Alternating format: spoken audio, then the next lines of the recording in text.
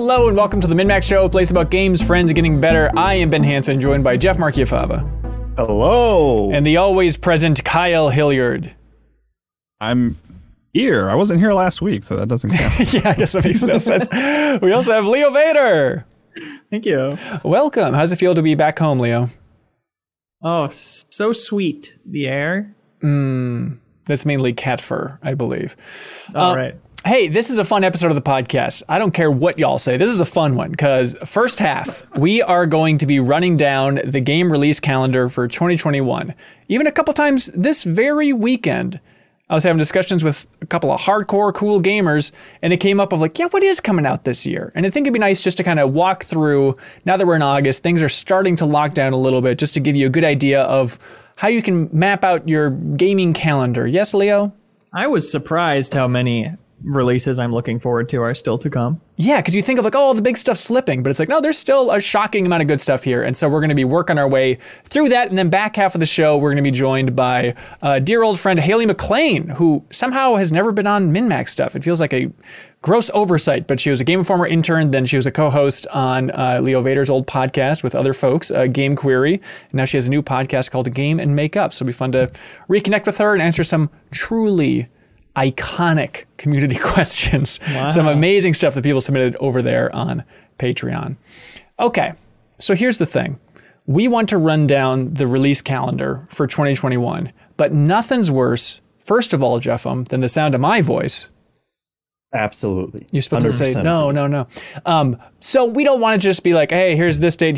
So we need to gamify it in some way. And if you recall, you're a champion if you recall this, because we barely did. But last year we played Release Calendar's 6-shooter duel, where we each had 6 shots to fire and to bang on the games that we actually wanted to play. But this year we figured, well, we have people watching us live with the Backstage Pass here. If you're at the $10 tier, you can watch us record live every single week with pre and post show content and all that stuff. And we figured, well, let's rope them in this 6-shooter duel, and let's let them help determine who effectively gets to play these games. If you do not claim a game, you're not allowed to touch it. In fact, not allowed to think of it. If you think about this game and your excitement for it and you don't win it in this duel, murdered. Leo will murder you, including himself if he thinks about a game. Oh, no. So we're going to be running down the calendar, and we're going to choose which games we are most excited about, which ones we want to play. Only one person can take it. So you then have to argue for why you should be the proper person, the prim and proper person to play this game. Yes, Leo. I mean, Kyle, question. Yes. I don't remember much from last year. Yeah. But I do remember that Jeffem won Halo. Does he still retain We'll get to that. Yes, Great absolutely. question. I have already prepared my defense for that, sir. Interesting. All right, we'll get to it. Okay, only one person can come in, so we'll figure out who wants all this stuff, and then everybody in the Backstage Pass can help determine who you think deserves these games. Let's start out. August, the old doggy days of summer here. We got August 16th for the first biggie. And look, some might argue maybe this isn't a biggie, but that's what we're here to talk about. Road 96 releasing on Switch and PC. Leo Vader? He's shot his shot. Leo, what is this thing again? It's a procedurally generated road trip type of indie game where there's a bunch of different paths you can take and choices you can make, and their log line kind of is that everyone's road trip will be different. Yeah, it's a weird year for procedural narrative, you know? Like Wildermyth came out not too long ago. We should talk about it at some point on the show, but it is kind of like procedurally generated story, kind of like a D&D campaign, and I think it'd be a good one to stream. Maybe we can put it in the poll even next week for New Show Plus or something. But that basic premise of, hey, procedural narrative along a road trip, that's exactly your cup of tea? Yeah, I am... Honestly, whenever I read the words procedural generation, my interest is piqued about a game. I truly just think it's such an interesting thing to do with games and leans into what I think makes them so special, which is that everyone can have a different experience with the same thing. and like coming together afterwards and sharing the stories of what you experienced and being like blown away by the completely different thing that happened to somebody else. That's just so invigorating to me about games right now. Yeah. Yeah, it often gets a bad rap from people like Kyle. Yeah. Those dastardly people. But it's like Kyle is right when it's bad procedural generation. I think we have to acknowledge that it's a tough thing to pull off, and we shouldn't throw out the entire mechanism with the bathwater just because some people screw it up. Like, and I think it's a mostly new idea, like a concept. And so, of course, there's going to be a lot of bad people that can't figure it out at first, but it's getting better and better and more interesting as we go on. So yeah, I'm right there with you, Leo, but I'm not going to try and steal your game, so don't worry. Unfortunately, folks, the Backstage Pass just insists that Jeffem get it instead of... This seems unnecessary. Right. He didn't even fire his shot, but my God. Wait, is this where Backstage Pass is going to go? Is this like no? This is just going to be trolling? No, this is Leo. He's the only one to lay claim on Road 96. So congratulations, August 16th. We know where you'll be, Leo. Chris Fader has a good point. Give all procedural games to Kyle until he gets it. Shove it down his throat. Do I shoot Kyle? I think it's unclear. Yeah. Let's see. Unclear. Instructions unclear. Before we started, Leo, you said that it's more like less about the 6-shooter duel shooting the games. It's more like we're all hungry little baby birds, greedy baby birds, and the Backstage Pass people are the ones that get to vote on who actually gets the juicy game worm in their mouth. They're the mama. Yeah. Yeah, I actually said that, but whatever. Yeah, I think Leo said it though because it was funny. There's no way of knowing who's Jeff. Inspired by me at the very least. So I always am in all things in life. So maybe instead of bang, we could just make bird sounds? Okay, great. Yeah, great. Okay, great. Hang on, Kyle. Were you laying claim to Road 96 with that tweet effectively? Oh, no. I just wanted to try out my tweet. Great. August 17th on PC only is a game called Humankind that I think is a little bit under the radar. This is Sega's, to have a crude, gross shorthand, this is Sega's Civ.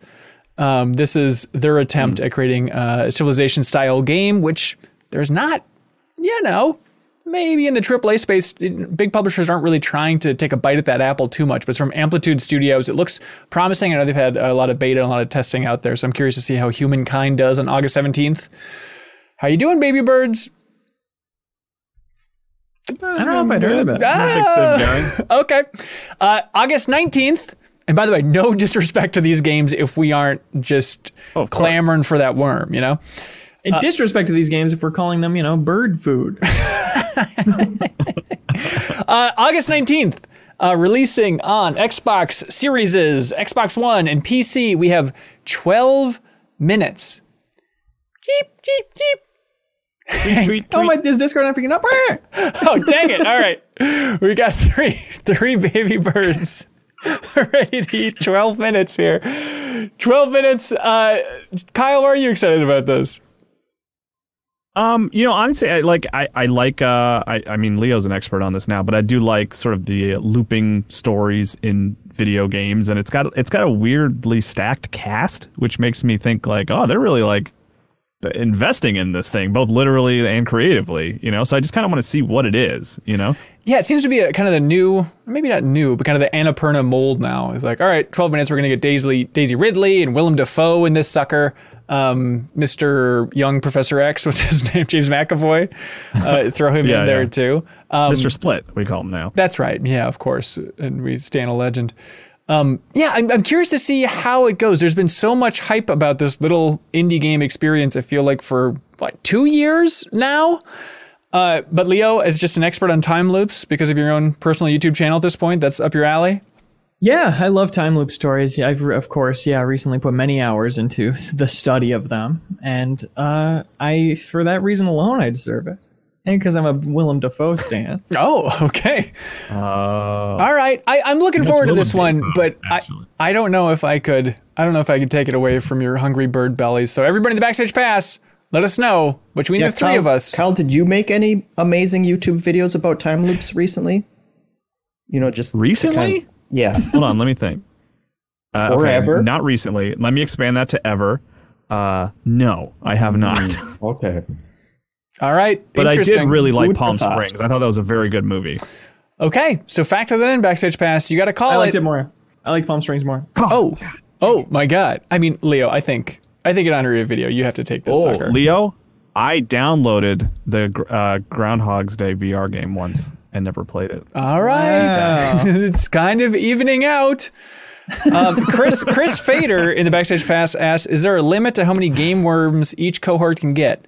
No, that's for Backstage Pass to figure out, like, who's getting full on these game worms, who's still hungry for a game worm. You have to be just in your proceedings, I believe. But Leo, you can go ahead. Take 12 minutes, please. Okay, I'm getting full already. All right. We have August 20th, Ghost of Tsushima Director's Cut. PlayStation 5 and PlayStation 4. Let me remind you. Tweet. I'm a bird. How's this work? I don't know. This is rough. All right, Director's Cut. I'm really genuinely excited for the Director's Cut because it's like I'm pretty sure I can pick up my save and play all the new single player content on PS5. So like I get to try the PS5 version and there's new content. So like I'm really genuinely excited. Even though it is, you know, basically like a deluxe re-release of the game, of a game that I really like a lot. I'm excited for the Japanese lip sync. The lip sync matching the Japanese voice track, because that's how I've been playing that game, and it's very distracting that the lips don't match up. Yeah. All right. I mean, Leo, do you think you'll play through this game with the Director's Cut?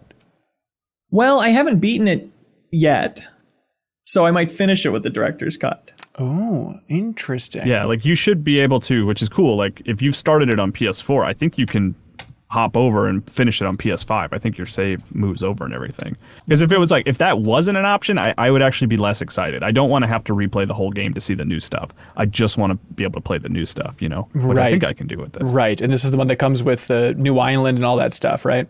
New story content, everything like there. Yeah, it's going to be cool. New animals, I think, yeah. And Kyle, where was this game on your top 10 list last year? Interesting. It was number 1, my friend. Oh, It interesting. was my favorite game. I mean, at this point, yeah, Kyle, you have to take Ghost of Tsushima Director's Cut. There's just no debate I here. win. Take it. I did, you accept guys. that. August 20th. Hanson, Yeah. at some point, are you ever going to let the community actually make the choice? Or? They should get on the ball with these worms in their mouths and start spitting it out, because they're very thoughtful and taking a long time. But you know, this can't be a 4-hour-long bird segment. All right, let us know if you're outraged by these choices, people in the Backstage Pass. Shazira says it all sounds fine so far. All right. right. August We 20th, Yeah, mommy. Madden NFL 22. This is the one for 2022. And lo and behold, August 24th on PlayStation 5 and Xbox and everywhere, Aliens Fireteam Elite. The co-op Aliens game that Kyle and I technically played a little bit. I'm not tweeting for this, but I would like to query you guys as to whether I should care about this game. I think so. Yeah. Because you like Left 4 Dead a lot, right? But Left 4 Dead is good. I don't know if this one is. That's I think this the is ultimate question. based on our little experience. You know, it was like, oh, this is better than I thought it was going to be. I don't think it's going to light the world on fire by any means. Here's my query for the group. Is somebody who didn't play a lot of Left 4 Dead back in the day. I find it hard to believe that even with stuff like Back 4 Blood, that somebody, I'm not pointing fingers, but somebody like a Jeffem or a Kyle is going to take the dedicated multiplayer time and get a group of friends together and play this co-op. It feels like we're all nostalgic about 100%. Left 4 Dead, but Yeah. who is actually going to convince No one's multiple gonna do friends to buy Fireteam Elite and play it? Leo there's a reason I possibly. didn't If anyone could, it would be Leo, I think. Yes. I mean, I didn't make a bird noise for that reason, basically. I liked what I played, and I'm optimistic about that game, but realistically, I don't think I would have time. I don't really play a lot of multiplayer games in general. Sad but true. And if you won't even make a bird noise for a game, then you know, how much do you care about it? That's exactly what I'm thinking, man. Oh, by the way, thanks to Game Informer for a wonderful rundown of all these release dates. Specifically, Margaret over there, I would argue, who's programmed up this entire game release calendar, which is very handy. I think it's just gameformer.com/2021 if you want to check out an ever updating list. So shout out to Mama Bird Margaret. Let's see. August 25th, Psychonauts 2. Kyle, they're making a second one of these. Emphatic tweet.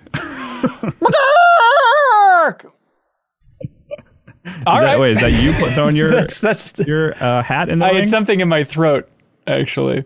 Did you play Psychonauts 1? Yes, but it made me very nauseated, and I could not physically get past the milkman stage, so I had to stop there. No. Well, I think I'm a bigger fan because I didn't get sick. So yeah, he's got a good That form. is true. Kyle, where's your general hype at for Psychonauts 2? I'm high. It's one of those games that I'm kind of ignoring at this point. Like for the reason that I just want to go in as blind as possible. Like I'm not watching trailers or anything like that. I'm really excited to pick up that story. I played the VR game, and enjoyed it. So did I. A narrative extension. Oh, dang. You can't get me there.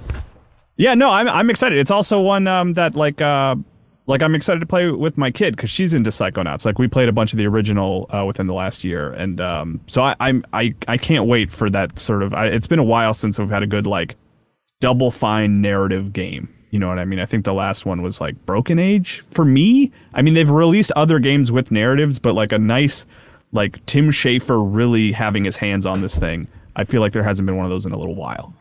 Yeah. May I argue, however, that with Dramamine making a big impact in my life recently, every time I'm playing a game that makes me really nauseated, which is almost all of them at this point, space, right? Now I have that secret cheat pill. And so now I can really savor Psychonauts 2 and dive in and not be scared of it, not scared it's going to make me break out in a cold sweat like that original game is. And I'd argue, Kyle, I've watched Double Fine Adventure more than you have. I'd argue I'm Two-Player Productions. Look, you're more biggest interested in the studio and the sort of development behind the scenes. True. I'm invested in Raz's story and what comes next. I'm not interested in how they made it. I just want to know about Raz. What's going on with Raz and his friends? Did you even know that was his name, Hanson? How dare you? Absolutely. Raz Carsey. I know all the details about Psychonauts. You can't stop me. What's the camp leader's name? I know it. The guy that thinks there's a bear and he's Russian. I don't know. What is it, Leo? Well, actually, I don't know if he's the leader of the camp. Coach Oleander? He's not the camp leader. What? Who's the He camp just leader, named the then? character. Look, the point is we're looking forward to Psychonauts. What's the professor's 2. name? The one that looks like Frankenstein? Likes bacon. I don't know. Look. Do you know, Kyle? You could win this game right now. You were supposed to ask me. No, I don't know. I was bluffing my way through this. Honestly, I didn't even know if there was a professor in it. Both of those were guesses. Right. Look, it was 2005. It was a long time ago, everybody. Tweet. I think I can swoop in. Oh, wow. Unfortunately, this is going. I think I can swoop in and take we it. have several mama birds that insist on feeding Kyle at this point. So I guess Kyle gets Psychonauts 2. So I hope you enjoy it on August 25th. So it's coming out on PC, both Xboxes, and PlayStation 4. But as far as I understand, there's not a PlayStation 5 version of it. There's just the Series X version of it. That's kind of like that little Microsoft boost and all that. So should be a fun time. August 27th. Exclusive to the Nintendo Switch. It's coming, Jeffem. You can't stop this sucker from releasing if you wanted to. 11 years since the last full entry in the series. Here it is, Jeffem. Get ready ready. Tweet. I'm ready to chirp. No More Heroes 3. Now, this is the point when I wish I had a sound recording of Surreal making a chirp-like sound, but unfortunately, he is not on this episode. So let's just give him that one, right? Yeah. he can What's have that? it. Yeah. It would be offensive for us to take it from him. That's right. August 31st. August 31st, New World is releasing on PC. The game that we all... Oh, yes, Leo. Tweet. Oh, that was a tweet, everybody. A game that we're all ready to hate. And, Amazon, people love to dunk on that company left and right, and especially in their uneven attempts in the game space. And then they released a beta for this and people were like, this is actually pretty cool. It's like a PvP focused MMO. I'm actually digging this more than I thought. Leo, what caught your eye about New World? Literally nothing until I heard proximity voice chat was in it, which is so interesting for an MMO. That's it, really? All right. Yeah, that alone will make me try it. Actually, maybe not because it's $40, but we'll see. Yeah, but I don't think there's a subscription though. I think it's just that one-time buy, and for an MMO, that's pretty cool. Like a Prime subscriber or something, or that's just totally my separate? tweet should get it for me also, right? Yeah, tweet here. Yeah, I think you're taking it. Yeah, Chris Fader says that you got it. Yeah, congratulations on getting New World. But it's a freaking new world for MMOs out here. Like 2021 is so weird to have the larger storyline being all hail Final Fantasy 14. Not based on an expansion just releasing or anything, but just like everybody slowly realizing that game is better and better and better, and everybody jumping over there and jumping off the WoW ship. Obviously, Blizzard in the last couple weeks has been, another reminder that like maybe we should go support another company. And then like New World is an Amazon MMO, and I have like people like friends of the show. Grant is texting me about it, like, hey, should I get into this New World thing? That's just bizarre. Like it's really making the rounds. Yeah, it's interesting. Final Fantasy 14, I have a friend who plays both, and he says, like Final Fantasy 14 is pretty much just WoW, except now people can play it without feeling tremendously guilty. That sounds great. By the way, is it the Matrix, Leo? I feel like that cat's tail has walked by the camera like 4 different times, like deja vu here. They're coming for you. He smells the birds. Oh my God. All right. Does Final Fantasy 14 have a subscription? I believe so. Yeah. But they have like 346-day free trial at this point. Like they're doing anything they can. Actually, like you can play. It's story gated. You can play for free for a long time, but then when you hit a certain point in the story, you have to start playing. And Gotcha. from what I understand, that path to get to that point in the story is substantial. Is that just the difference here of like MMOs making a big splash again? Is that most of them you just don't have to pay for now? Could be interesting. Yeah, maybe. I think there's also a lot of nostalgia. Like a recurring subscription thing? Yeah, it could be. Just people are getting smarter about dishing that out. Yeah. All right. September 1st, there's an indie game called Lake that was shown off during E3. It's coming out to PC and the Xboxes. Was that a sound, Leo? Tweet. Wow. Tweet. That's my birthday, so I get it. Oh, okay. Interesting. And this is the one where you play as a mailman wandering around and delivering mail. But it looks beautiful, believe it or not. At a lake? It's around a lake. I'm trying to recall based on the trailer I saw during E3, but... Yeah, you return to your home to deliver mail for 2 weeks. All right. Take it, Leo. That's an indie game forever heard it. Congratulations. Happy birthday, taking Leo. Lake. Thank you. September 7th, we have Fist, Forged in Shadow Torch. If you recall, this is the one with kind of the mechanical looking bunny. Side scroller? Yeah, side scroller. It kind of looks like a good playing Abe's Odyssey or something, but stylish action 2D side scroller. I'll cut you off there and just tweet it, Hanson. I'll make the bird noise because this was on my list. I think it looks cool. I don't have like a big push for why I want to play it, but it's like this looks interesting and I want to try it. And when you're like bird watching and then you have your binoculars and you just look at a tree and then a bird in the tree says, I'll make the bird noise. Tweet. There it is. Take it, Kyle. Congratulations. Chirp. Let's see. We have September 10th, Life is Strange True Colors. Life is Strange True Colors. The third Life is Strange game. I know Haley McLean, friend of the show, will be on later in this very episode, is very much looking forward to it. This is the third entry where the superpower is empathy.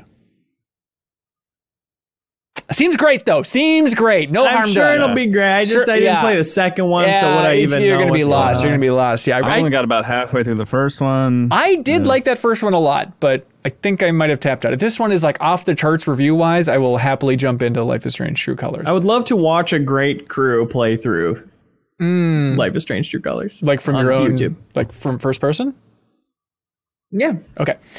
Also, September 9th, just to go back in time a little bit, there is The Artful Escape, which is another Annapurna joint. Do you remember this one? Have you seen this one? You play as like a kid in a band who has like a alter ego, and they just revealed that Jason Schwartzman is in it and Carl Weathers. It's very Wes Anderson-y. It looks really cool, actually.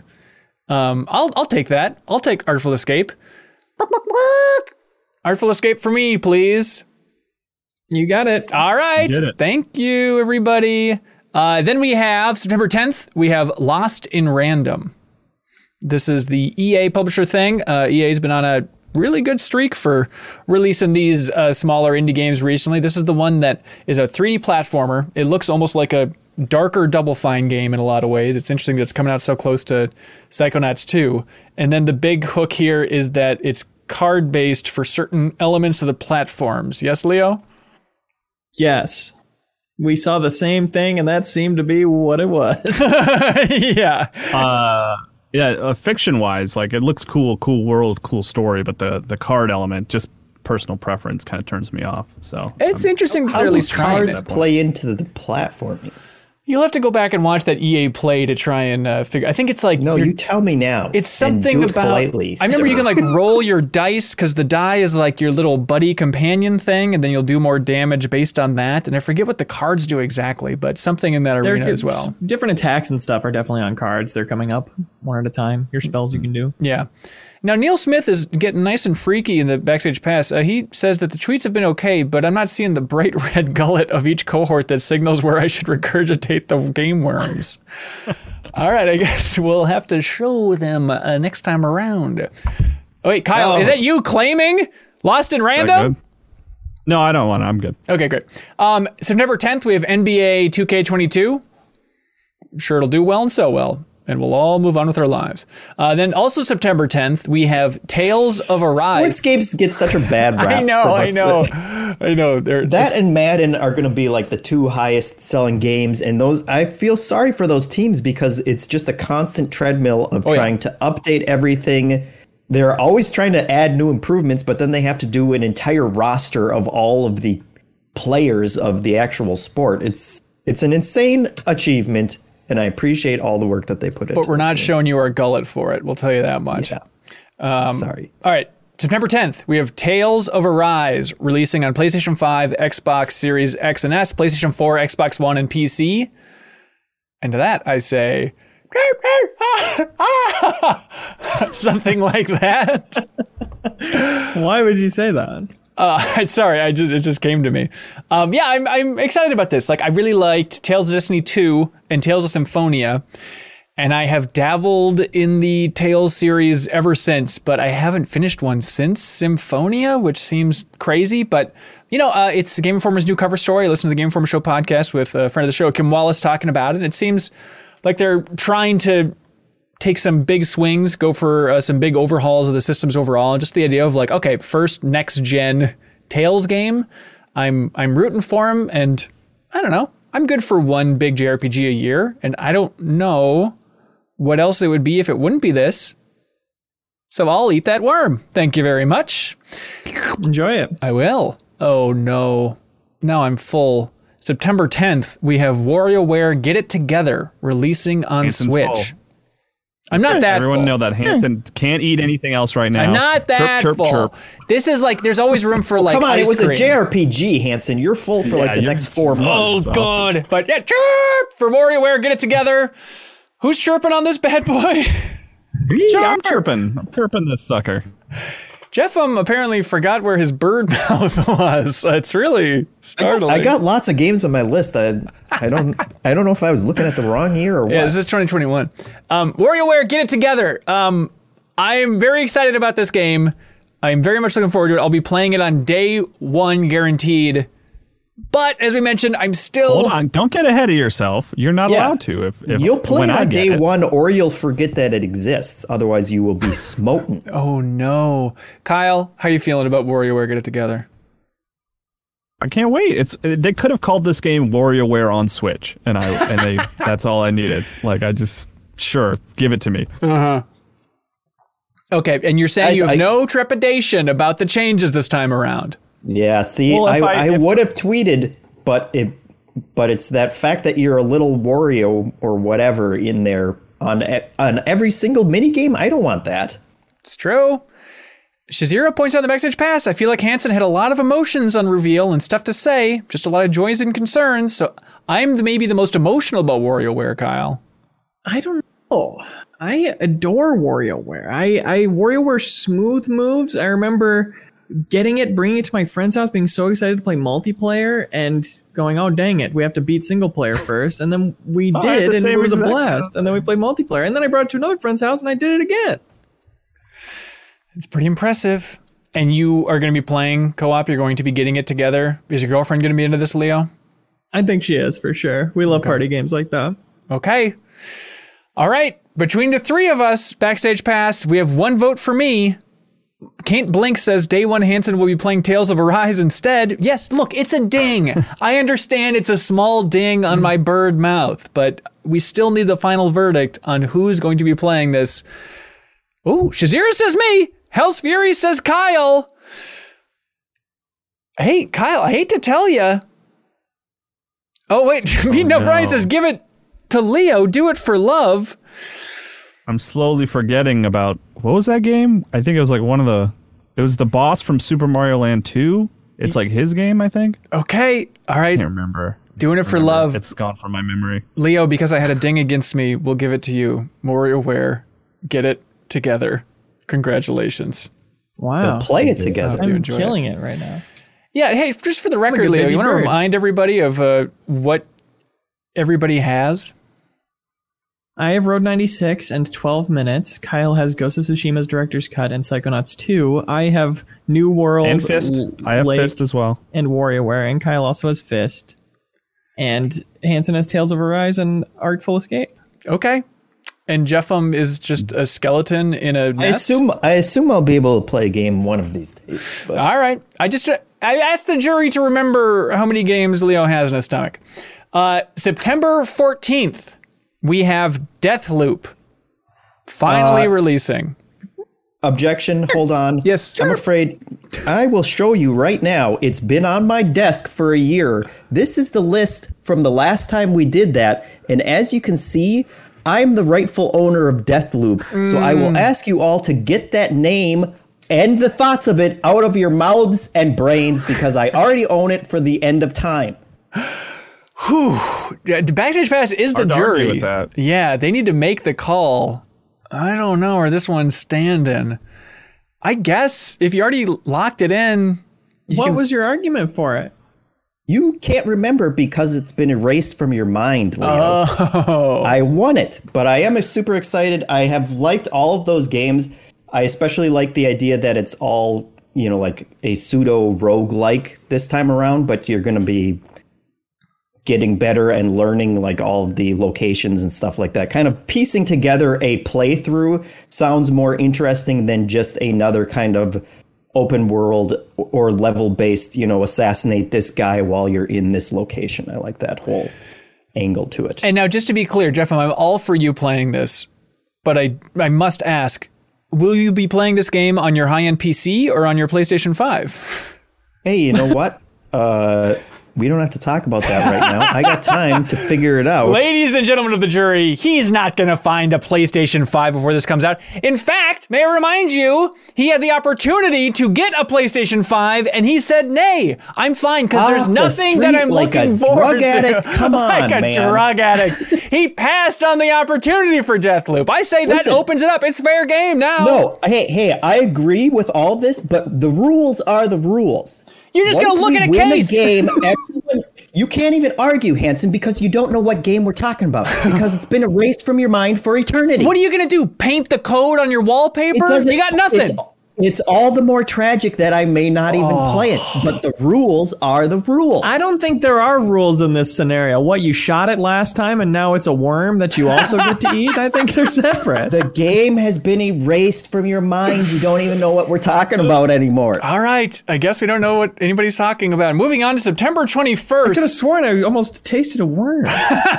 Maybe you're thinking of this one. It's Kenna Bridge of Spirits, releasing on PlayStation 5, PlayStation 4, and PC on September 21st. action RPG, action adventure might be a better way to put it. The animation looks wonderful. The art looks wonderful. Oh, Chirp, chirp, chirp. oh, Chirp. oh. We got some baby I'll bird go goats here. ahead and plant my stake in that I do have a PlayStation 5, so I can play Kenna Bridge of Spirits. It's also on It's PS4. also coming to PS4. Also PS4. To be fair. I can play the best version of Kenna Bridge of Spirits. Oh, come on. Kyle, what has you excited about Kenna Bridge of Spirits? I just love me a good narrative, action adventure game that has a lot of production values and great animation. Like it just looks great. I just really want to play it. I like that genre, whatever you want to consider it, like where you're sort of action growing your character over the course of a story. I'm into it. Action. I can definitely see Kyle passionately explaining it to us in the Game of the Year debates. I can see that too. As Leo checks Twitter. Yeah, it's pretty good these days, by the way. You guys should really check Twitter out. As a bird, I love it. All right, Shazira says, I see Kenna for Kyle. That feels right. I'm sorry, Jeffem. Despite your passionate plea on behalf of Kenna, Yeah, it's honestly, slipping from your hands. it just it looks pretty. Okay. And I don't know much beyond that. All right, now here's one that it'll take a very brave soul to chirp. September 23rd, releasing on a PC, Diablo 2 Resurrected. The hot new Blizzard joint. This is a saga of Diablo over the last 5 years. Just think of that roller coaster ride. Even just like Diablo since the release of Diablo 3 has just been in the gutter with the launch of Diablo 3, with the auction house stuff, Error 37, all that funky stuff. Climbed back out till everyone says Diablo 3 is actually great now. You guys should really check it out. Then they announced Diablo Immortal. Everybody says, I will now light myself on fire in protest of this mobile game. Then they announced Diablo 4. People got excited. Then Diablo Immortal was in a test phase and people were like, actually, it's pretty good. It's kind of cool to have Diablo on your phone. Then they announced Diablo 2. People were very excited. Diablo 4 delays. People got less excited. And now Blizzard is in flames and people don't know what to feel. I was about to say, don't forget that the state of California sued Blizzard for for being an awful place to work that needs to be addressed. So the point is, September 23rd, Diablo 2 Resurrected will release, and there will be many think pieces about, should we be going back to this old game? It'll be an interesting phase. And that's what reminds me of... Never seen baby birds turn down a worm like this. It's interesting, at a protest. Yeah, what's the opposite of a bird tweet? Is it like a dog bark? Should I dog bark at this one? Everybody knows the opposite of a bird tweet is a dog bark. That's in science, I think. To be kind of pessimistic, I actually was like, I don't love that genre, and I don't think a remake of Diablo 2 is going to convince me, really. Like, I don't know. It's never been for me. I do like that genre, but controversy aside... Like, I would rather continue playing Diablo 3 or wait for Diablo 4 than playing a remake of an older Diablo. Yeah. I understand why people would be huge fans of that if that was the one that they played a ton of. I had not gotten into Diablo until the third one, so I have no nostalgia for whatever they did that was supposedly so much better in that one. Mm-hmm. September 23rd also sees the release of Sable. The indie game, we streamed it not too long ago on our Twitch channel. Kind of beautiful art, kind of desaturated colors, desaturated purple and blue feels Sable-ish. And then it's kind of going for Breath of the Wild style. Kyle, have you paid much attention to Sable? Yeah, I'll chirp, baby, chirp. I want to play Sable. Yeah. All right, you're taking it, Kyle. Enjoy it. Then we have September 24th, PlayStation 5 exclusive. This is Death Stranding Director's Cut. Oh, Leah, what is your Death Stranding history? I played it for a few hours and I thought parts of it were cool, but it didn't stick with me. And I feel like it'll be a good excuse to try it again as a director's cut. Because so much like the way people describe it sounds so cool. The interconnectedness and like building things that are in other people's worlds and vice versa. That weird layer of social interaction. And I honestly didn't get far enough to see a lot of that. So I would like to someday give that game another try. Yeah, and Sarah Podzorsky, MinMax's streaming compatriot, just streamed through the entire thing, and I think naturally streaming the back half of that game is a slog. So it's like it is a long journey, but it did remind me that, yeah, I'd like to check it out, but I'll just check out the PC version instead of the director's cut here. Do we know if that's like a ghost? I don't know. It seems PlayStation 5 exclusive. Yes, Kyle. Do we know if it's a Ghost of Tsushima situation where like everything I did on PS4, like that save, will that come forward so I can just see the new stuff without having to replay the game? I would imagine, but I don't know. September 24th also sees the release of Lost Judgment. Did I get Death Stranding? Oh yeah, take it, dude. Oh, yeah, take it. Lost Judgment, the sequel to the side series from the Yakuza series, releasing on PlayStation 5, all the Xboxes, PlayStation 4, all that good stuff. Not on PC though. Interesting. There's that whole saga about the actor not wanting to be on PC, or at least the weird reps not wanting him to be on PC. Yeah, Lost Judgment. Did anybody play Judgment, period? I played a couple hours of it. Okay. Not bad. Okay. I'd chirp if no one else is chirping. Take that chirp. I'm just going to go in quantity today. Getting that belly full. Remember that for the big ones coming up, everybody. We have October 5th, Super Monkey... Hanson? Yes, sir. Point of order. Yes, sir. I believe on September 2nd, 2021, you skipped Kataria Fables. What is that?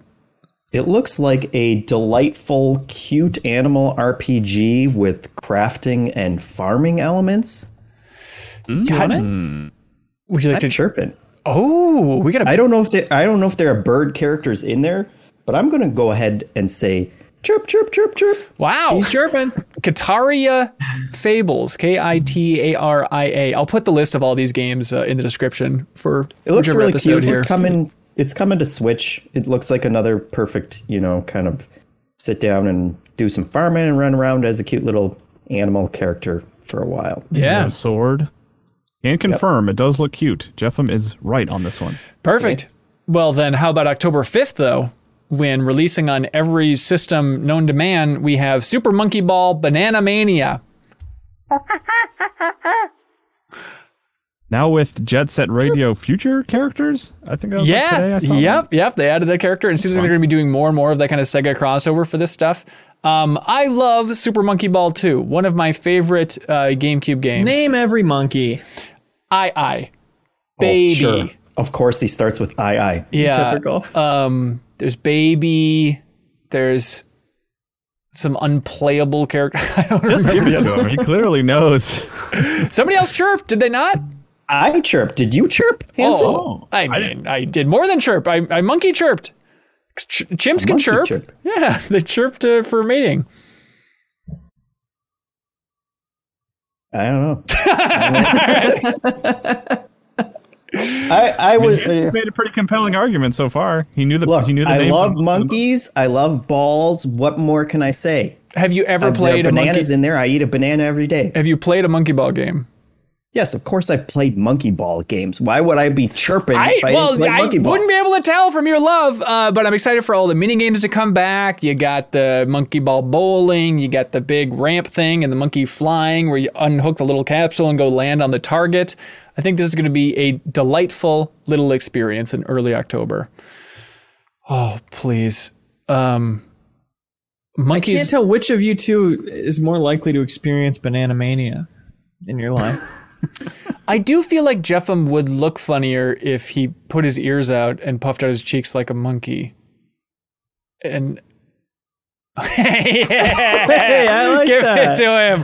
Give it to him. Jeffem gets it. All right. There October 7th, we have Far Cry 6 releasing on Stadia and Mac and PC and everything else. Chirp, chirp, chirp. Whoa. Chirp, all versions. Chirp. Leo, what do you got? Why are you so pumped for Far Cry 6? It's Far Cry is such a known quantity. If they surprise me, great. If not, I'll still have a fine time.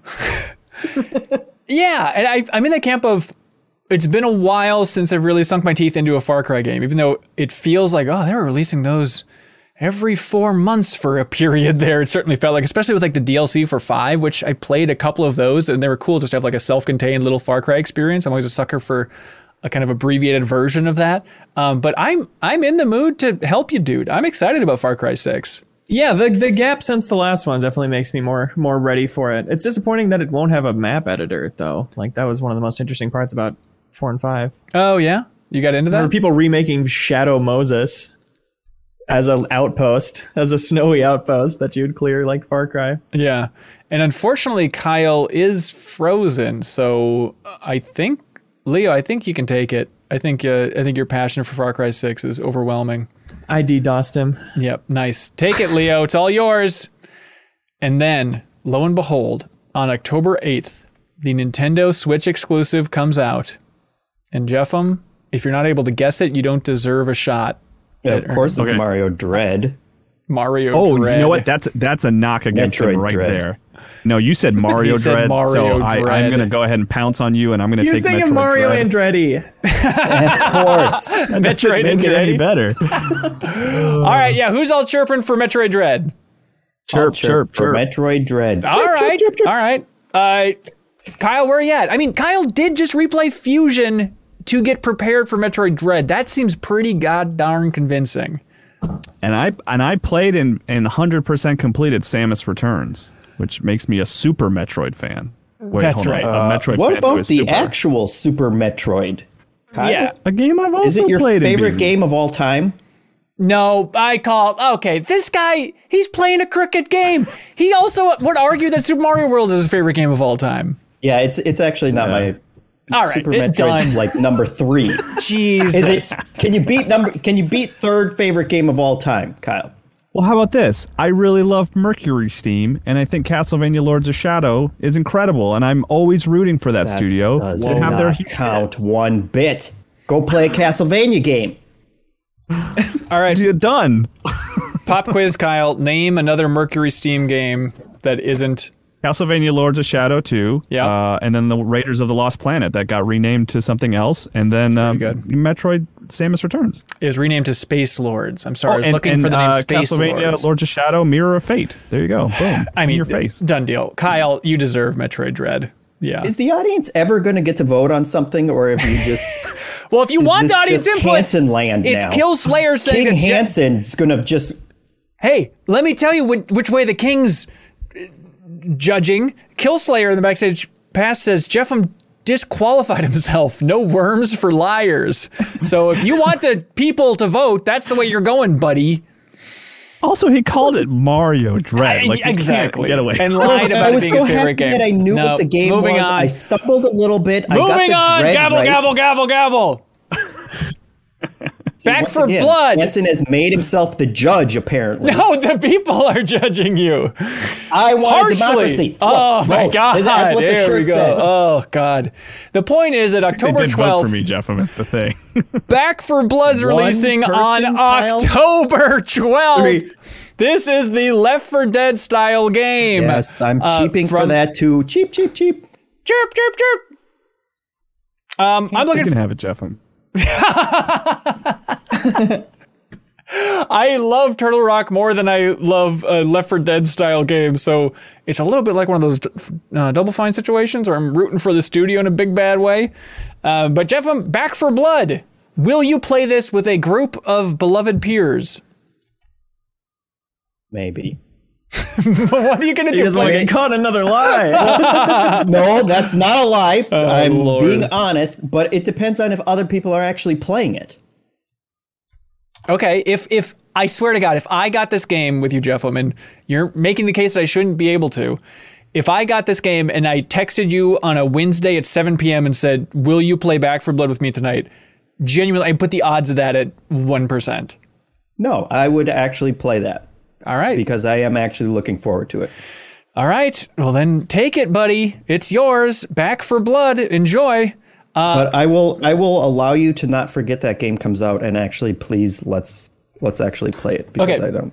I'll schedule that text for Wednesday at 7 o'clock. October 22nd. I'm busy that day, guys. Just a heads up. I figured. Yeah, October 22nd, we have the release of Battlefield 2042.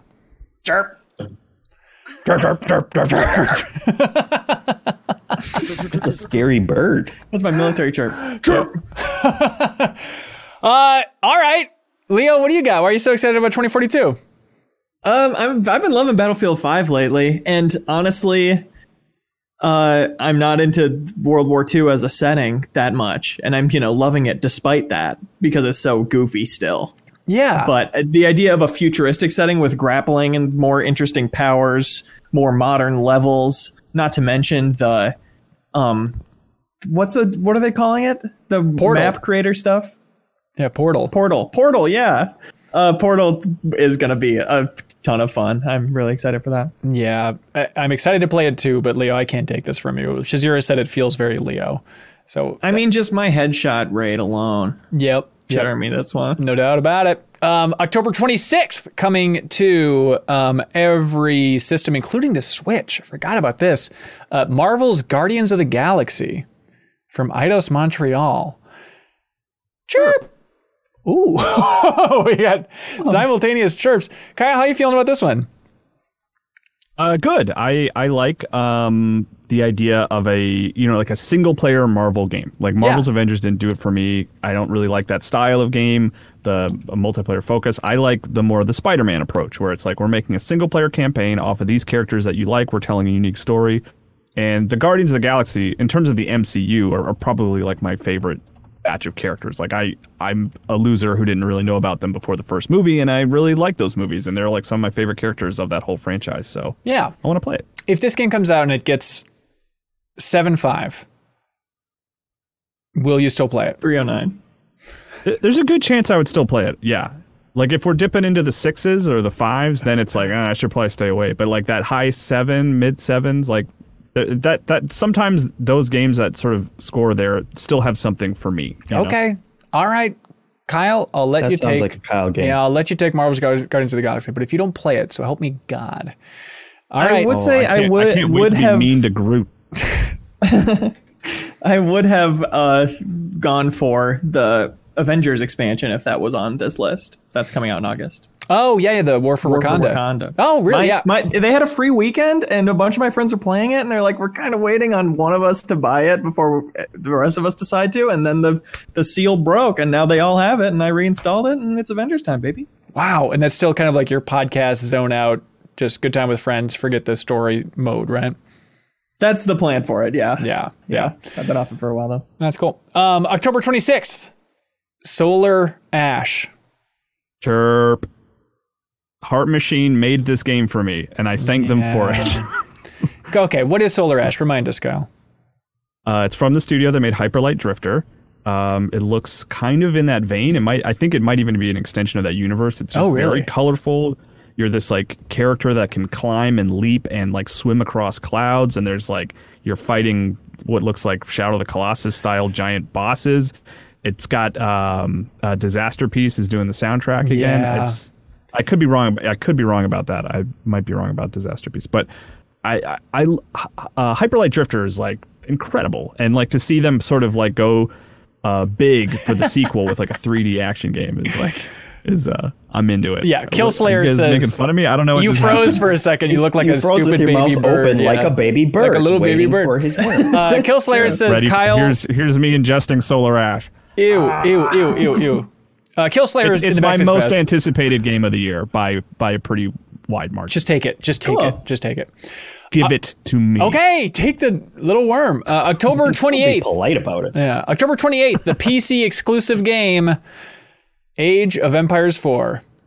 Chirp, chirp, chirp, chirp, chirp, chirp. A chirp. I don't want Hanson to have it. Are you serious? Why would you do that to me? Why would you? I've been waiting for so long, Leo. Chad, who's cooler? No, you can't say who's cooler. That's not how baby birds get their food.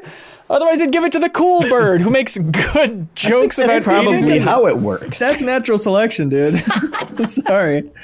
The coolest get to procreate. That's biology 101.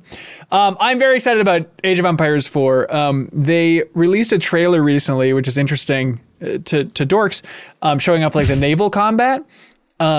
And it's fun because, I don't know about fun, but the fan base, since this game's gameplay was revealed, has been up in arms about the way it looks, saying it looks too kiddie, it's not realistic enough, I don't know about this art direction in general.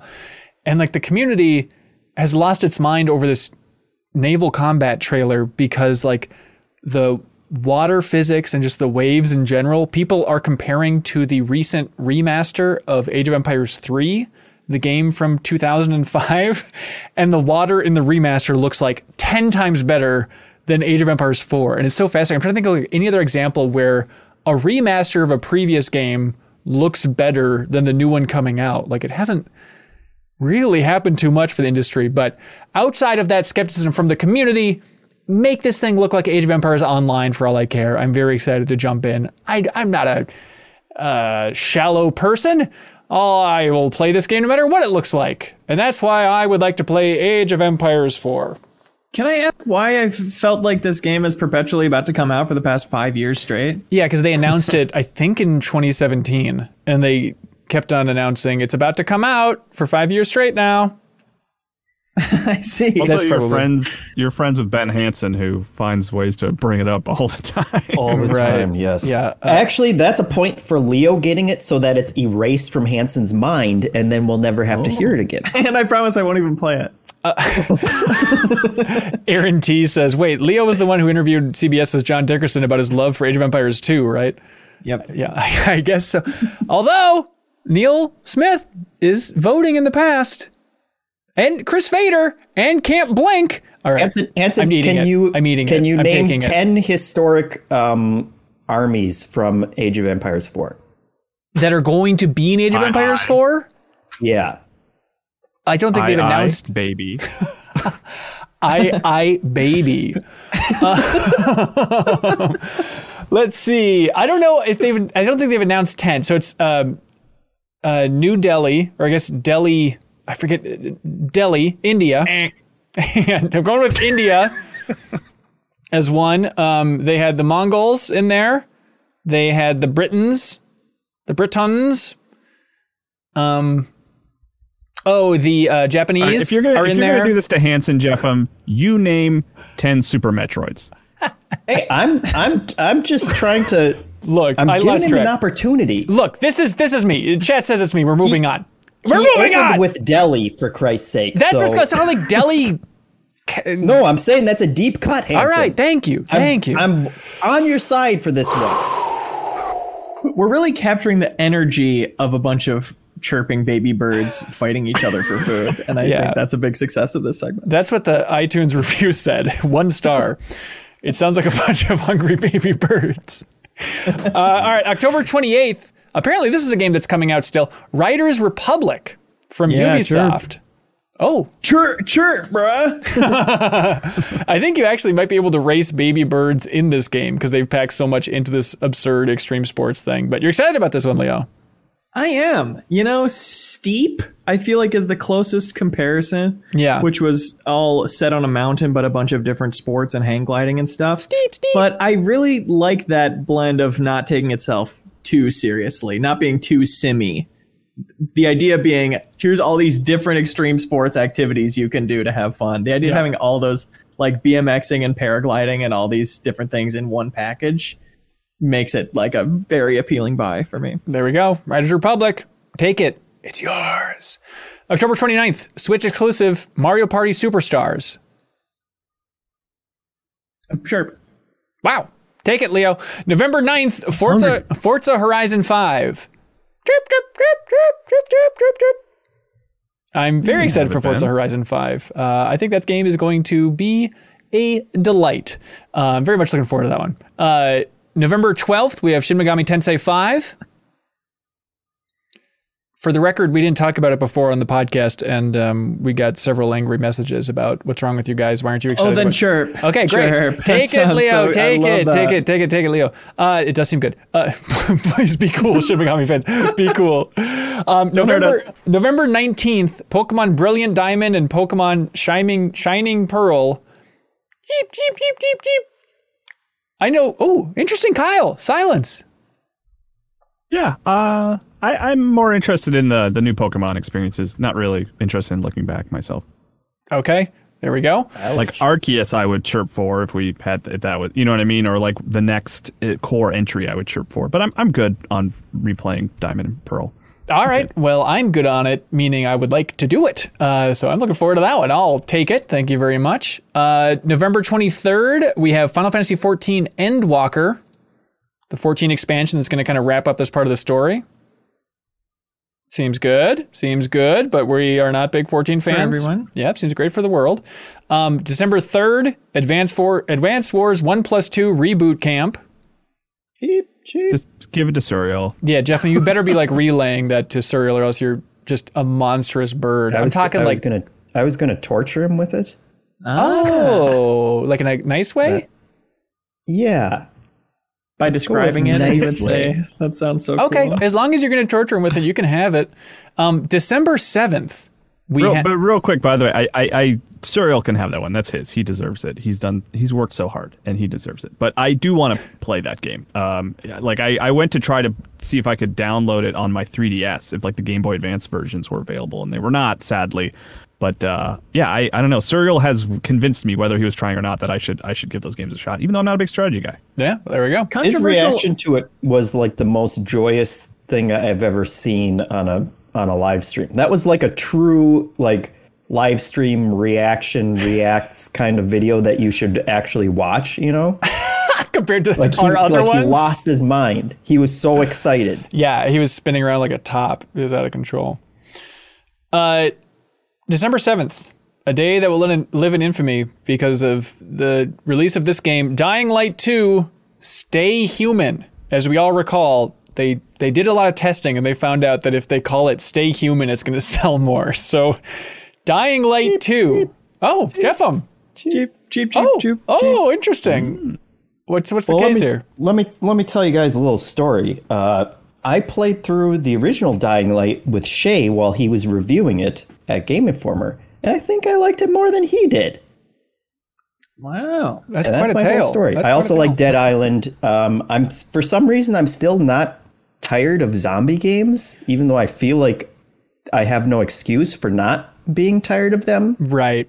But this one, I like the parkour of the series. I like, all of the different loot and those kind of upgrade mechanics. I'm still not sure if their like branching narrative choice decision things is going to work out, but I'm in the mood for getting lost in a big open world game with scary zombies. Well, there you go.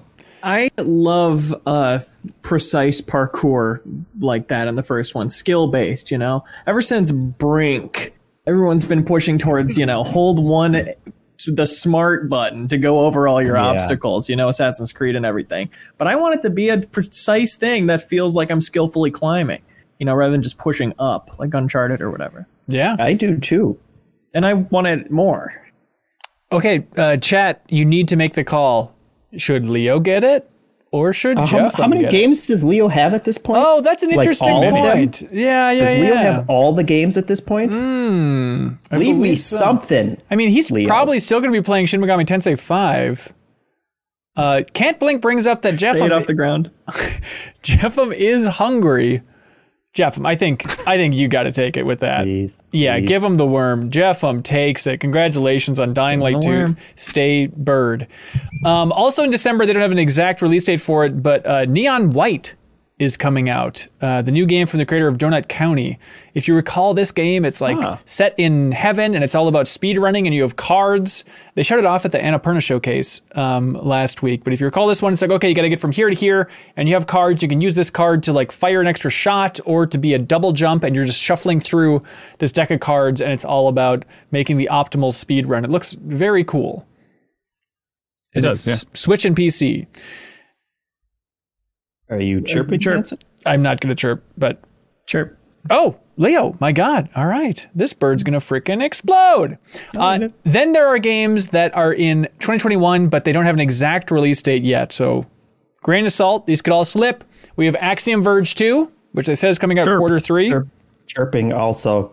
And they gave Metroid to Kyle before. Come on, I need one Metroid game. Yeah, Jeffem, you get it. Here's my argument, which actually probably will give it to Jeffem. I actually never played the first one, and I always meant to. So this is like my chance to like get to try Axiom Verge without having to go Actually, back. your chance to play Axiom Verge is to just pick up any device because it's on all of them at this point. I bought it on my Switch. It was on sale, but I haven't played it. It's hard to play old games. So you own it, but you still haven't All right, played yeah, it. that's a Jeff joint. You got to even out the Metroid love. All right, take that's it, fine. Jeff. I'll take Axiom Metroid. You can Verge have too. Axiom Verge. We have coming out in early access this year, Darkest Dungeon 2 on PC. Yeah, sure. All right, take it. We have Final Fantasy VII, The First Soldier, the Battle Royale on iOS and Android, which they were testing back in June. I thought they were going to shadow drop it during E3, but drip, drip, drip. He's too full. He can't eat anymore. I will take that. I will be the first soldier. I will play that for an hour. Then we have the biggie. No one knows what's going on here, but Halo Infinite is still coming out 2021, they say. Point of order. This is the last this list. Crap It's- again. It's right there. We've had this argument. This is why we shouldn't have established the precedent with the Deathloop one. I know. You guys, we agreed on it before. I already won this case. I will say, they had their technical preview over the weekend. A lot of love for it. Like multiple people in the community here, like Dunder and Noah D. Noah D said he spent over 30 hours playing the Halo Infinite tech preview and he enjoyed the heck out of it. Which is why, see, Kyle's just going to write something. He's going to write it down on a piece of paper. No, and he no. thinks, Look, I looked through this drawer, and I also found that I wrote my name in Halo Infinite. So I think. well, let's I go think I back can to play the it, right? original tape, Kyle, and see who gave up like a big baby Hang on, and didn't want it anymore. And he said, you know what, Jeffem, you take it because you obviously care about it more, and I agree to forget about the game. See, you don't remember because you already forgot about weird. Halo Infinite. I just found this tattoo I got last year. Oh, it Says Halo for me. Whoa, wow. You know what that means? Oh, that's just for Halo 4, though, Leo. I'm sorry. Halo for me, doctor. I would also like to point out that since the beginning of this, I have said that Halo Infinite is going to get a Battle Royale mode. That has always been one of my predictions. Right. And I saw a recent news story saying that somewhere deep inside, the betas, data mining, whatever hackers do, they found a reference to Battle Royale. So they're obviously making that mode just for me. One line from the announcer, a Battle Royale does not equate. So I'm still skeptical about that. But all right. Well, Halo Infinite. Did you watch any of the preview stuff over the weekend, Jeffem? Oh, absolutely. And it looks super cool. You idiot. It's interesting, though, Kyle, I don't know if you saw this, but in multiplayer, no more red versus blue. It's just that the opposing team has like kind of a vague outline that's either red or blue, just so they can still have cosmetics. So they don't want to like interfere with that since it's going to be a free-to-play Halo game. So it's weird that like cosmetics now supersedes red versus blue. But outside of that, it seems like people are really into it, which is cool to hear. Some optimism for Halo I'm super here. excited to play it, and I'm the only one. All right, who's allowed Jeff, you can take Halo Infinite because of your dirty, weird rules. These were the established rules. I don't know about that. Jet: The Far Shore coming out on PlayStation 5 and PlayStation 4. This is a Super Guys, Brothers game. I didn't want to do it, but that Oh was my the God! other one. I'm sorry, my entire list from last year. All right, got kicked to the- Jeffem takes Jet: The Far Shore. We have Jurassic World Evolution 2. Hold on, wait, can we actually can we follow up Jet the Far Shore immediately with Far Changing Tides? Yeah. Just to be super confused. Is that coming out 2021? Supposedly, it's another, up in the air kind of one. But that's a chirp for me. I really liked the first one. Excited for the second one. Okay. You got that one, Leo, and is the official stenographer? Far loan sales too. Yes. Far Changing Tides, not to be confused with Jet the Far Shore. Yep. Jurassic World Evolution 2. Chirp. I will chirp. Actually, here's what I'll do. Pterodactyl noise. That's the sound of a T-Rex Is that the intro to evolving. the song? No, that's a T-Rex evolving into a bird through the chirp process. So I'll Beautiful. go ahead and take that sim. It's going to be released on everything. They insist there's no evidence that this will happen, and time has not been on their side. But they insist that they are releasing Lego Star Wars: The Skywalker Saga in the year 2021. But that game has a bit of a saga behind it. Chirp! I don't think it's coming out this year, but I'll chirp that. I'll play that thing. I'm very curious about it. and hopefully. Well, you're locking it in forever now. Yeah, that's right. That's right. It comes out Yep. this year. Let's see. They also say this is coming out in 2021. Ubisoft's Roller Champions, the roller derby game that they announced years ago. They did a playable beta, no less than 3 years ago, right? Yes, that sounds about right. Yeah. Was it during E3 that came out? The beta? Yeah. Like the demo of it? Maybe, yeah, something like that. That sounds right, I think I actually played it for a video at GI. Yeah. Does anybody want it? Okay. Good. We have Star Wars Hunters coming to the Switch. That's that bounty hunter, looks like some sort of battle arena style game. I think it's also coming to mobile. That'll be fun, huh, guys? And then we have on PC, they're releasing the Stanley Parable Ultra Deluxe, which is a game that they also announced it's supposed to be released in 2019. And it's been delayed, and they're adding more content, console exclusive content. I have my fingers crossed for. Chirp! I'll chirp for that. Lock that sucker in for whenever it comes out. I love that original game. On a kill streak right now, my man. Thank you. Mop up chirping. Then we have Weird West on PC. This is the game from the former head of Arcane, Ralph Colantonio. They say it's like an immersive sim, but also just a weird version of the West. It kind of looks isometric. It looks funky and cool. And they say 2021. Weird though. It's pretty downright weird. Yeah. I'm into it. Okay, take it, Leo. Chirpy. And that's it for 2021. Hopefully you listening along have been chirping in your car or just listening with headphones on, but just chirping loudly while walking down the street. Everybody give a chirp for the good games coming out this year, huh? Chirp, chirp, chirp. Do we want to run through them all? I have them listed. Yeah, do you have them by person instead of chronologically? Sure don't. Okay. I think it's fun to see. I can try and do that real fast. Yeah, that'd be great. Here's all the Leo games. We've got Road 96, 12 Minutes, New World, Lake, WarioWare Get It Together, Death Stranding Director's Cut, Lost Judgment, Battlefield 2042, Far Cry 6, Riders Republic, Mario Party Superstars, Neon White, Darkest Dungeon 2, and Weird West. For Kyle, in second place, we have Ghost of Tsushima's Director's Cut, Psychonauts 2, Fist, Kenna Bridge of Spirits, Sable,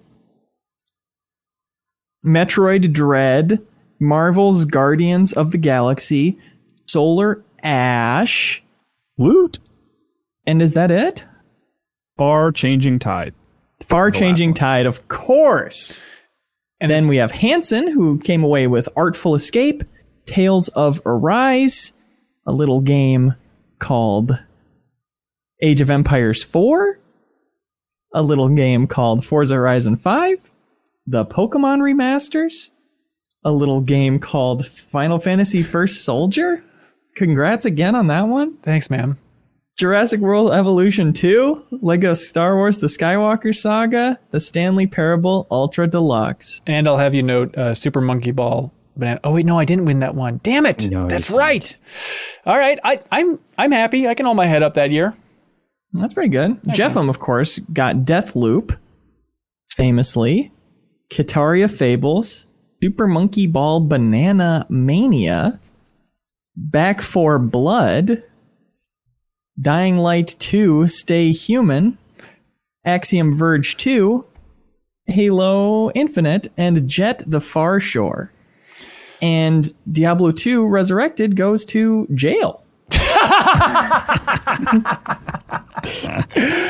Wow. All right. And yeah, for the record, no one's allowed to think or play any of the games that didn't win. So we will not be talking about them on this podcast. It's going to be unfortunate, but you know, content's content. You got to stick with the rules or else everything means nothing, right?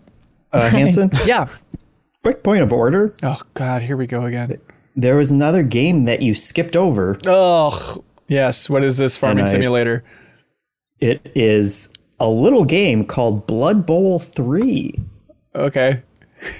Which, you know, and that's the reason I bring it up, Hanson, because back at GI, everyone poo-pooed Blood Bowl 2. I think Mike Fighter once wanted to put it on a top 50 list or something like that. And everyone was so disgusted that he would even Bring This it is up. the orc football game, for those who It's don't an know. orc Right, football game. right. It's based on a tabletop game, and it's actually, from a strategy standpoint, it's a really interesting strategy Okay, game all because you're right. kind of simulating football, but you have a roster of characters which, like follows through the entire season, but there's like permadeath for them because of, orcs die when they're playing football. They must. And it's an actually really cool strategy game that I would want Okay. to play the physical version. But I want to play the computer version, and I'm not going to stop talking. I know you want to keep on going, Hanson, but we're going to talk about Blood Bowl 3 for the next 2.5 hours. So buckle in. Okay, take it. Which that does remind me, though, Jeffem. I do not mean to cut you off, but I've been meaning to ask, do you know how this whole thing operates and how we're able to record this podcast?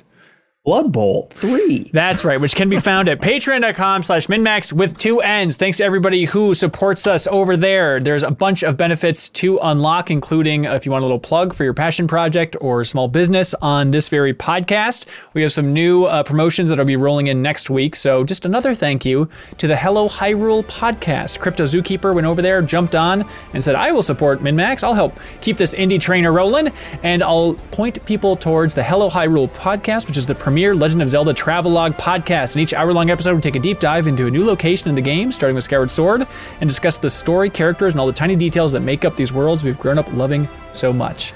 So check out the Hello Hyrule podcast. Send a message to those folks. You can find them on Twitter or leave a review on Apple Podcasts. I'm sure they'd appreciate the support, and support them because they've done a great job of supporting us. So thank you so much to Crypto Zookeeper. Also, thanks to our dear friends at I'm 8-Bit. They want everybody to know that the Tell Me Why vinyl soundtrack is available in the I'm 8-Bit wonderful online store. It is a quilt-themed cover art with tactile embossing. The music's by Ryan Lott, the album art is by Theo Randall, and it does include the digital download. So many of these great albums on I'm 8-Bit store, it's like, yeah, you might not have a record player. You should, they're cool. I'm happy I got one a while ago. But even if you don't, it's just a great thing to put up as like a little poster in your room, up on a countertop, anything funky like that, and then you get the digital download for it. So thanks to our friends at I Am 8-Bit, go support them. You can use the promo code CATFISH, all one word, CATFISH, for 10% off everything under $100 in their wonderful online store. And because they are so generous, each and every week they ship out a prize to a member of the MinMax community just for supporting us even at that $2 tier and submitting a great question. Whichever question makes the show better, we will choose our favorite question, and that person will get a prize this week. It is the Nintendo Switch physical edition of Kentucky Route Zero. The TV edition of Kentucky Route Zero, which is all 5 chapters in there. One of Suriel's favorite games of all time. I believe it's his number 2 favorite game of all time. So you can get the Nintendo Switch physical edition by just submitting a great question. And we're going to choose who wins that here and now in this very episode. But Kyle? Just before we move on, can we swap Kyle out? Are you kind of tired of him? I just feel like I need a fresh perspective, It's like, with Kyle, it's kind of like, we get it, Right. I was just about to say You don't that. like procedural generation. You like Solar Ash. We get it.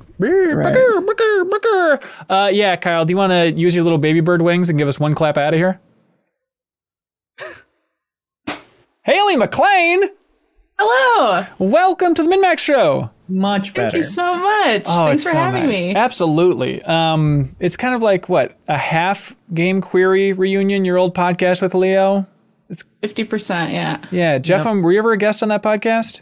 I was not, and I'm still offended I was never asked. It was pretty rude, yeah. Yeah. Oh, man. We didn't think we'd get y'all. You were too good for us, we assumed. Flattery. There is a fan base for that podcast that is really heartwarming. Maybe it's just like there's so much overlap with our community, but like I was amazed by the amount of Haley and Game Query love coming in. I'm like, oh, it's about time. But like, do you all miss that podcast? Oh my gosh, every day. I literally, I'll text Blake every so often, just being like, what's up? We should do Game Query today. He's like, no, we can't today. Sorry. I'm like, okay, later then. I miss it every day. Yeah. Because how many episodes did you all do? Oh my God. I don't know. Leo, you were dead, but then you came on 4 more times after that. So what were we at? 70? Yeah, somewhere around there. Yeah. Okay. That's so fun. But yeah, just for a full history, you two were Game Informer interns. Coincidentally, best friends that happen to start at the same time, soon to become best friends. It's weird that the personalities just work that way. So it's very nice to have a little reunion here. And you seem like the best person to answer a bunch of questions from the community, Haley. Oh, awesome. Okay, so we have some good ones here. And I need you to remember your number one favorite. And then we're going to ship that person out an amazing prize. Are y'all ready? Okay, here we go. Zach good. Killian writes in, says, hello, Min-Max. I'm excited for the Dead Space remake, but it got me thinking, why not just make a new game in the series? With all these remakes, why don't developers create a new entry in a series instead of just a remake? Would we, what's the read on this room here? Would we have been more excited for a new Dead Space than a remastered Dead Space 1? Remastered or remade? Remade. Sorry, remade. I don't think I would. I think what's exciting about the idea of starting Dead Space over is you just lose so much of that lore baggage. And, you know, we just wrapped up the deepest dive on Dead Space. So I played through the first one for the first time and absolutely loved it. I think it's aged incredibly well. Better than any other game from 2008, I would argue.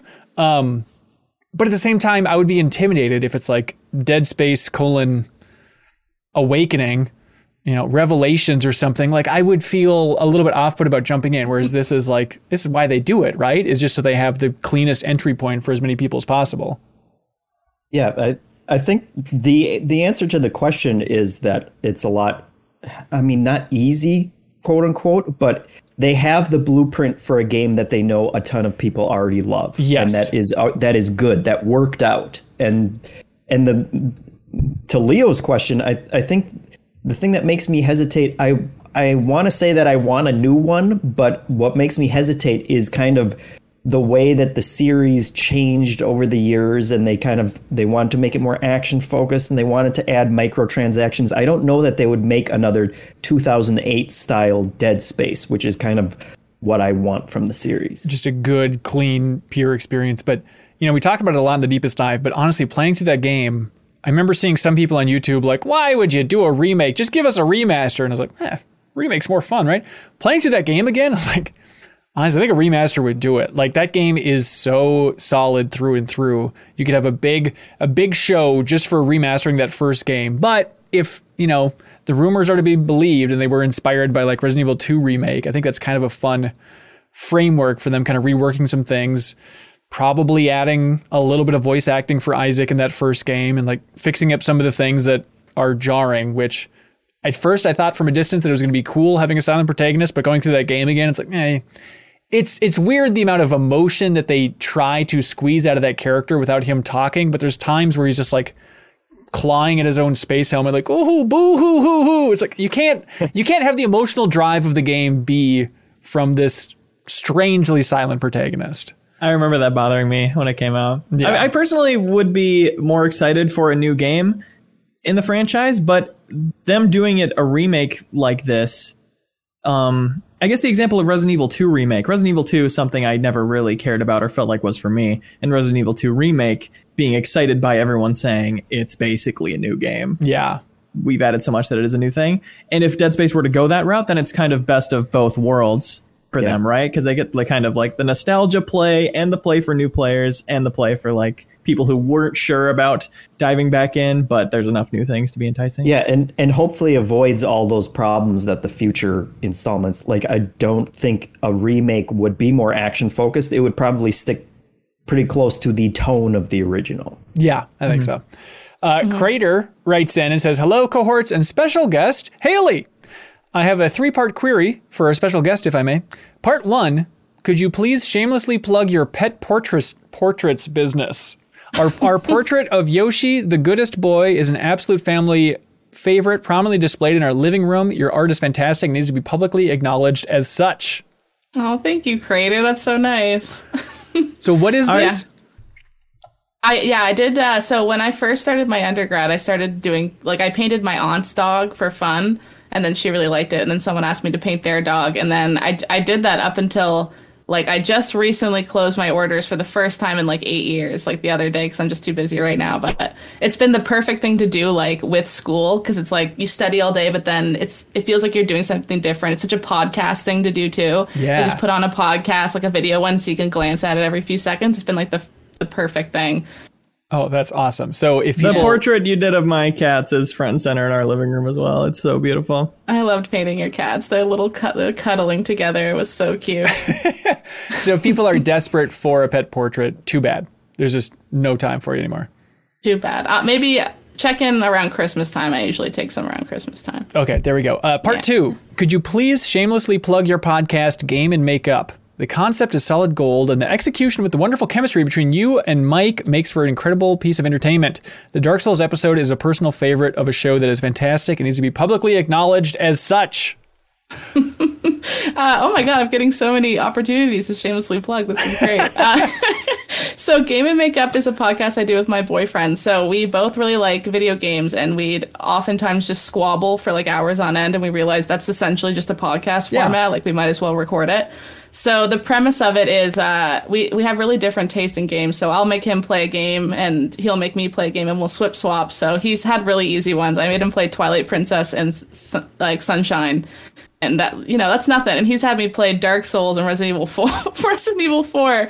So I'm getting kind of the short end of the stick. But it's been fun because otherwise they're games I'd never touch. Like I would never have played Dark Souls unless I had a reason to. And it's been really fun. So we just sit down for a couple hours and just like fight about the games, essentially, whether they're good or not. Do you have to play through the whole game? I'm trying to remember. I listened to the Sunshine episode. I'm trying to remember if he like finished that game, which that's a long journey. He didn't even finish Sunshine that much. Like he got like decently far. And Okay. I beat Dark Souls and I beat Resident Evil 4 because I feel like I can't talk about it until I beat it. Right. Otherwise it's disingenuous a little bit. So You're taking it more seriously. I'm taking it really serious. Yeah, you're carrying him on this not podcast. Game and Makeup is the name of that podcast. Yes. Yeah. And is it one word or two for makeup? It's 2 words, but on Twitter it's just all one word in a row. Game and Makeup. Okay, gotcha. Part 3. Are you a lawyer yet? This is like an inside joke with game query people, but Blake started it, so I'm not a lawyer yet. I graduated law school, but I have to pass the bar, so it's next June I'll be a lawyer. And step 1 to being a lawyer is to put the bar in quotes. How does that work? Well, I'm in Canada, and I live in a province where we actually got rid of the bar. Oh. So it's like a capstone program. It's this whole new thing they're trying out on us, which is great. You know, that's great for me. I love being a guinea pig for my career, whatever. But it's been good so far. So it's kind of like a bar, but it's a little different. So I put quotation marks because I'm not quite taking the bar. Gotcha. Crater says, thanks for all the memories. I really enjoyed being able to sing that weird cover song for you guys. Never stop sniping. Oh, amazing. Thank you, Crater. Right, there you go. Mike Lynch says, Haley, welcome to MinMax. Since Canada is about to open its borders back up to the United States travelers, what would you say is the #1 spot in Nova Scotia where you live? Oh man, well we take COVID super serious here. We're like a little paradise COVID wise this whole time. So we've had really low cases. We had one little influx a little while ago, but they went right back down because we all are so like judgy of each other. Smart. Like, so the cases go down as soon as they spike even a little bit. But you know, Halifax is great. That's where I am. It's like the biggest city, you know, east of Montreal. Everything else is really small. So I would say Halifax. There's tons of stuff to do here. That's like all waterfront based. It's really fun. What do you think is like #1 attraction? Like if I was coming to visit, and I might next week, like where would you bring me, do you think? Just the waterfront. There's just like a string of bars all along the waterfront that play like old timey maritime music. So it's like kind of culture shocky. It's like you're not really used to going in and just listening to like fiddles and stuff while you drink, and that's really fun. So probably that. All right, that sounds great. Yeah. This is probably an oversimplification, but I know we all think like, oh, all Canadians are nice. And I feel like Nova Scotia, it's like, I cannot imagine not being nice if you lived in Nova Scotia. Am I wrong? Is everyone just very pleasant up there? People are super pleasant. They'll be like a random jerk, but it's like that stereotype kind of rings true. We're usually pretty nice, which is a very nice stereotype to have about a group of people. Yeah, I mean, we got that Minnesota nice thing, and it's like I think we're doing all right. But as somebody who's lived in Minneapolis and Nova Scotia, or like Minneapolis and Halifax for a bit, how do they compare? Do you think?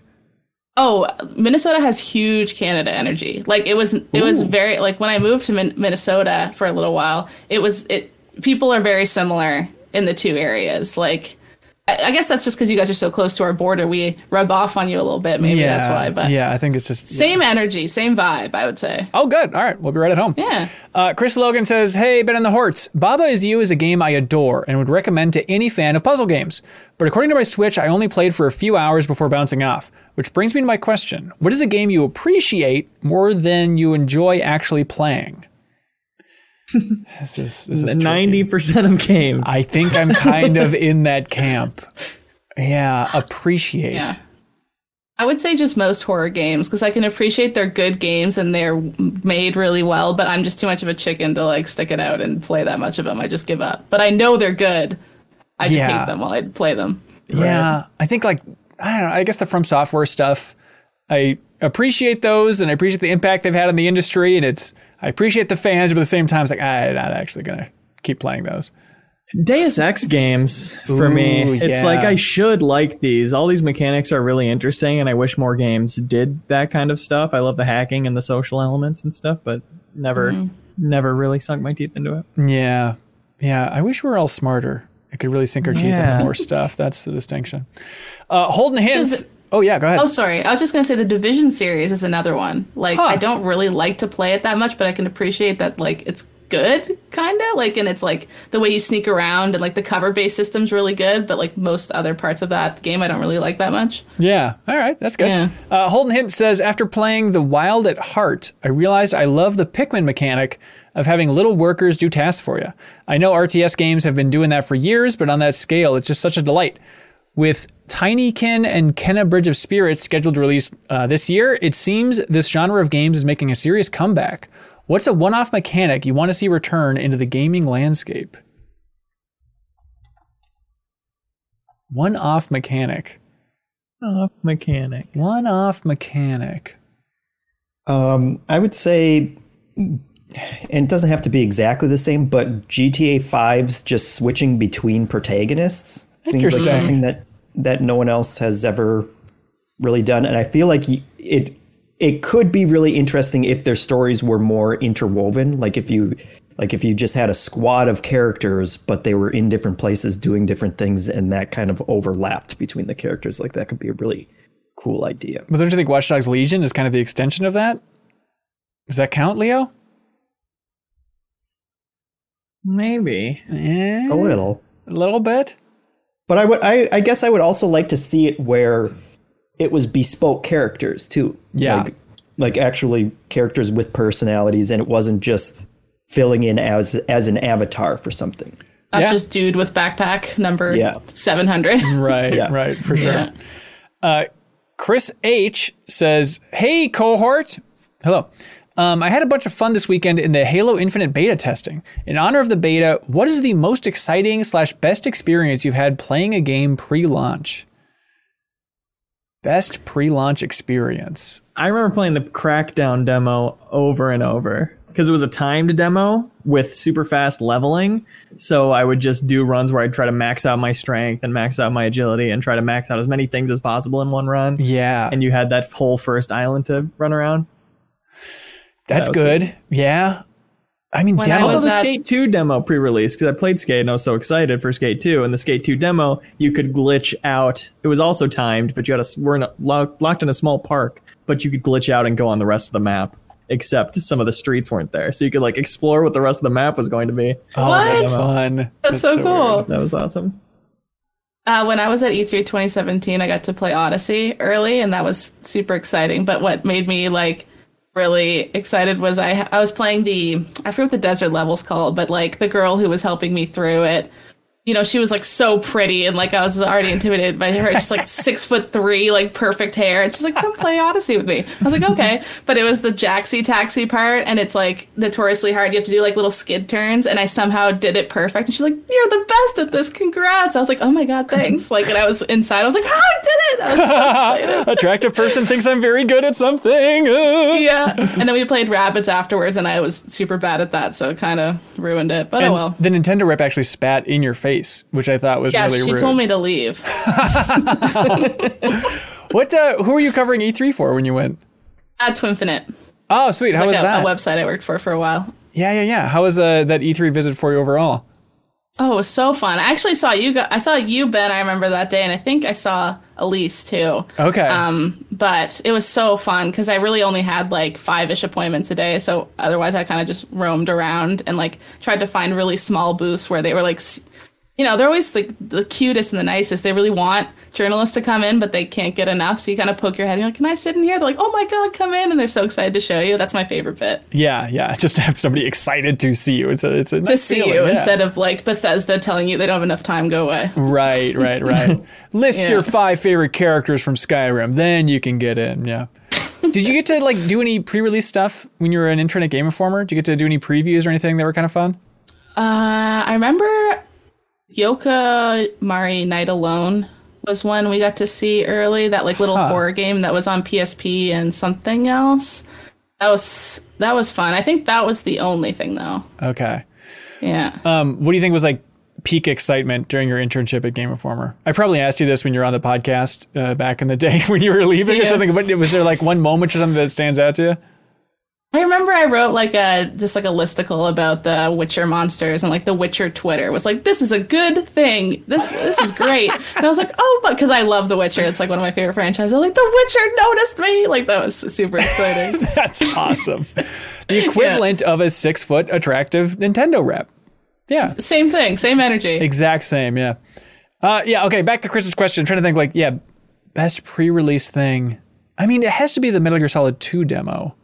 I would imagine, just for the amount that I played that. Like, I enjoy Zone of the Enders and stuff, but I probably played the Metal Gear Solid 2 demo more than Zone of the Enders, just exploring everything. Just, Leo, did you ever play the Metal Gear Solid 2 demo? Or Metal Gear Solid 2? I played a ton of Ground Zeroes ahead of Phantom Pain, though. Okay. I was playing that over and over and watching the kind of funny videos, because for some reason they got first gameplay of it. They had 3 hours of gameplay of Phantom Pain up before anybody else. Oh, wow. And I watched it, and to be honest, I got extremely frustrated because it was 80% Greg trying to climb up a wall that you couldn't climb. And would just run along this sheer wall in the desert. And like not be able to see anything because there was glare on the screen or whatever. It was not good first gameplay to come out. You're just screaming at your screen. Yeah. I would treat this game with so much more respect. Listen to me, Kojima. Yeah, I feel like that's kind of a similar idea, though, of just like learning the systems. And Ground Zeroes had enough in there. It's like, okay, we're learning the extent of what they've added here, how much crazy details in this packed environment. I mean, it's the obvious example, but yeah, it is very Metal Gear Solid 2, just for replayability, figuring out like how much attention they put into tiny details like that. It's crazy. And it felt like I was practicing for it. You know? Right. Yeah, that'd be a fun one to stream at some point for Mid-Max Plays. Go back to Ground Zeroes. Yeah. Grizzled Gaming jumps in and says, hello, Benny Hansen and the Hansenites. Hello. My wife and I were binge watching Seinfeld on Hulu before it left. That show has so many iconic moments. I'm curious what everyone's favorite bit, gag, joke, line, or episode is from a show with so many to choose from. My wife and I used "these pretzels are making me thirsty" as code when our kids were little and generally being annoying. That's very good. I hope your kid someday sees that episode and is like, wait a minute, why do I have so many negative emotions connected to this? Yeah, Jeff, you're a Seinfeld guy, right? Yeah, I was thinking about it, and I guess the lame answer is the contest episode and just how fast Kramer defaults out of that. Slams it onto the counter. Mm-hmm. Yeah. But pretty much anything with Kramer holds up amazingly. Like I don't think when the show was on the air I appreciated the physical comedy of what he contorted his body to do. Yeah, boy, do I have a YouTube video for you, Jeff. The character Kramer. That's right. Honestly, I was thinking about Kramer this weekend. I think about Kramer most days, but I was thinking about this weekend. About Kramer. I really was, because we have like a water bubbler thing, like at our lake place now, and I like put a new water bubbler on there, and I was thinking there's this scene where Kramer is just replacing the water. What do you call those things? Bubbler? That's what they call them in Wisconsin or whatever. Water cooler? You've established that's what they're called by now. Okay. Bubbler, like just the jug? Yeah, but I don't think they're called that in places other than Wisconsin and apparently Nova Scotia. I've never heard that. Yeah, I don't think the point is that it bubbles the water, though. No, the but bubbles they do just bubble. come up because the point is there's an amazing bit of physical comedy of Kramer trying to put a new one on, and I was just thinking about I just could not imagine being in the crowd that day, seeing the sitcom actors like getting drenched, trying to like act cool while still putting the new thing on. Hang on. hang on. Now I'm second guessing myself. Is it a what? Maybe I'm thinking of it's the washing machine scene where he's putting concrete in the washing machine. Is that what I'm thinking of? And it's not a water. There's a bubbler guy at who all? says you can't have any of the soup. Oh, that's what I was thinking of. Yeah. And That's soup what it is was. liquidy. Yes. I saw an outtake not too long ago that had me crying, and it was Kramer with a bag of golf clubs, and he was like trying to close a door, but he was getting the bag of golf clubs, and they must have filmed it like a dozen times. Yeah. And each time it just got funnier and funnier, but he's like falling down and golf clubs are landing on his head. It's very stupid, but just the way that he manages to do it. I don't know how. I think Julia Louis-Dreyfus was in the scene with it too, and I don't know how she managed to keep a straight face while he's killing himself with it. You're right. Those Seinfeld bloopers, always funny. There was like some VHS tape that I had a bunch of Seinfeld bloopers, and it was the one of like Jerry Stiller and Elaine, and Jerry's just like, so you're saying you want a piece of me? And Elaine just cannot help. She's, Julia Louis-Dreyfus. She just breaks down and cries laughing every single time. It's a wonderful show, Leo. I know you're too cool for it. I am sure it is. Okay. I have a traumatic memory of hanging out with my friends, age 19, friends who always adored Seinfeld. And we were hanging out and they're like, let's watch Seinfeld. And then we all sat there and watched 2 episodes of Seinfeld, just dead silence. The fact that it was 2 episodes, was there just no sound and the next one kept playing? Yep. We all just accepted our fate. Well, this is comedy. I still love Seinfeld. I need to go back and watch them all because it's all a little bit hazy. It was just whatever was on syndication. I watched a couple new as they were airing. It was very exciting. But I think the first Seinfeld that I saw was the one where they go to rent the car. And they rent the car, and then the car is not there. And he's like, but I made the reservation. It's like, sorry, sir, we don't have that car. And then he does that whole bit where he's like, the whole point is to hold the reservation. Anyone can just take them. And I remember that blowing my stupid baby mind. He's like, that's the funniest phrase, is anyone can take them.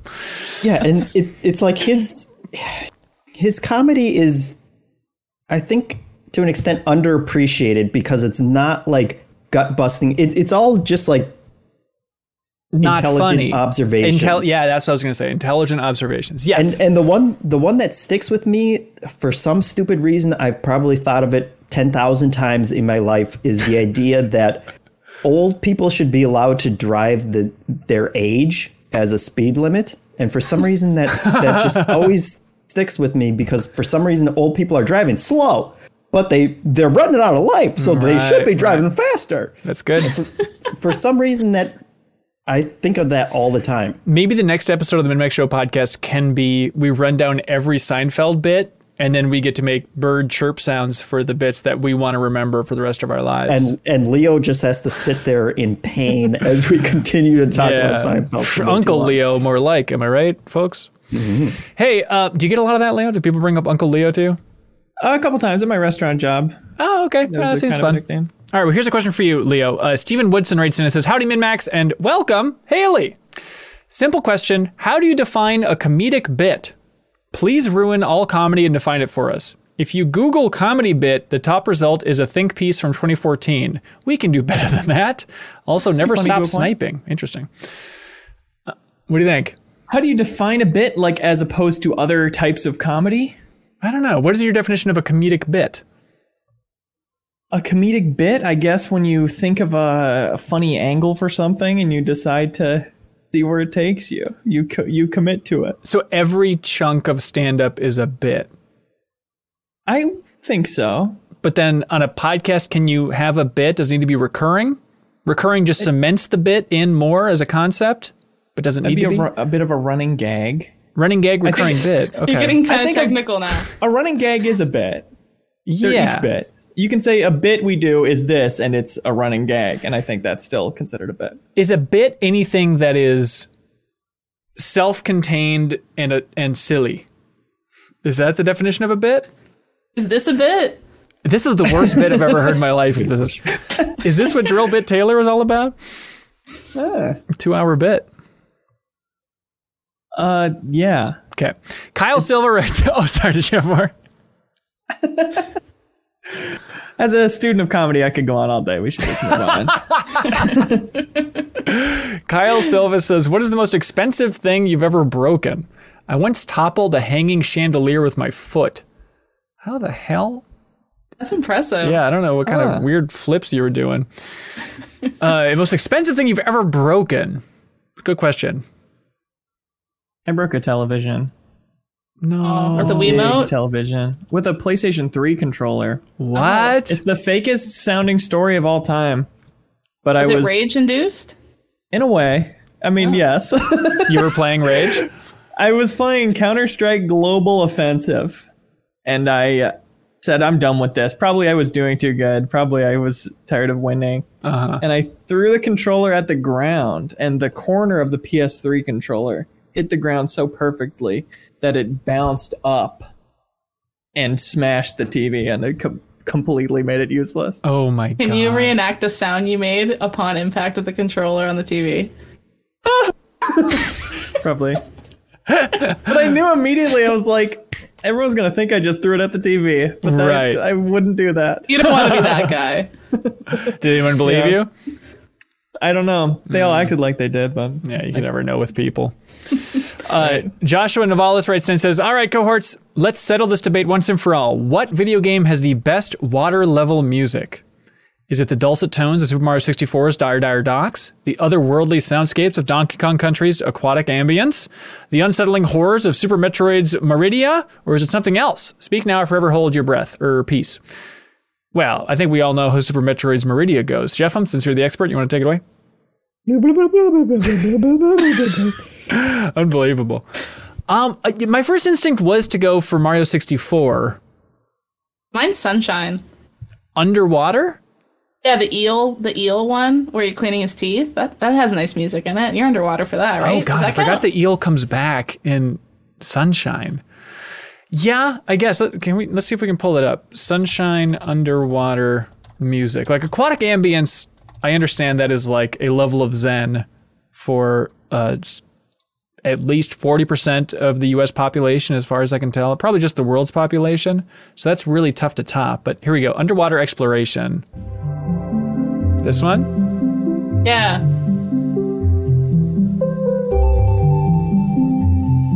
It's always peaceful. Little flute.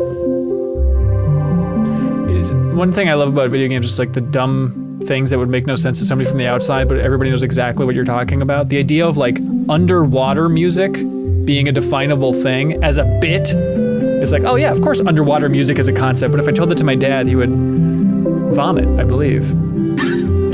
That's I peaceful. don't think that is a bit, but I digress. Oh, really? I'm going to say this one quick sentence and then digress. I'm a quick digressor. It's what I do. I digress. Dan writes in and says, hey, MinMax, any word on more tabletop coverage? Good question. Yeah, we'll do it at some point. And it's that level of enthusiasm that you can't keep Jeffem away from that tabletop coverage.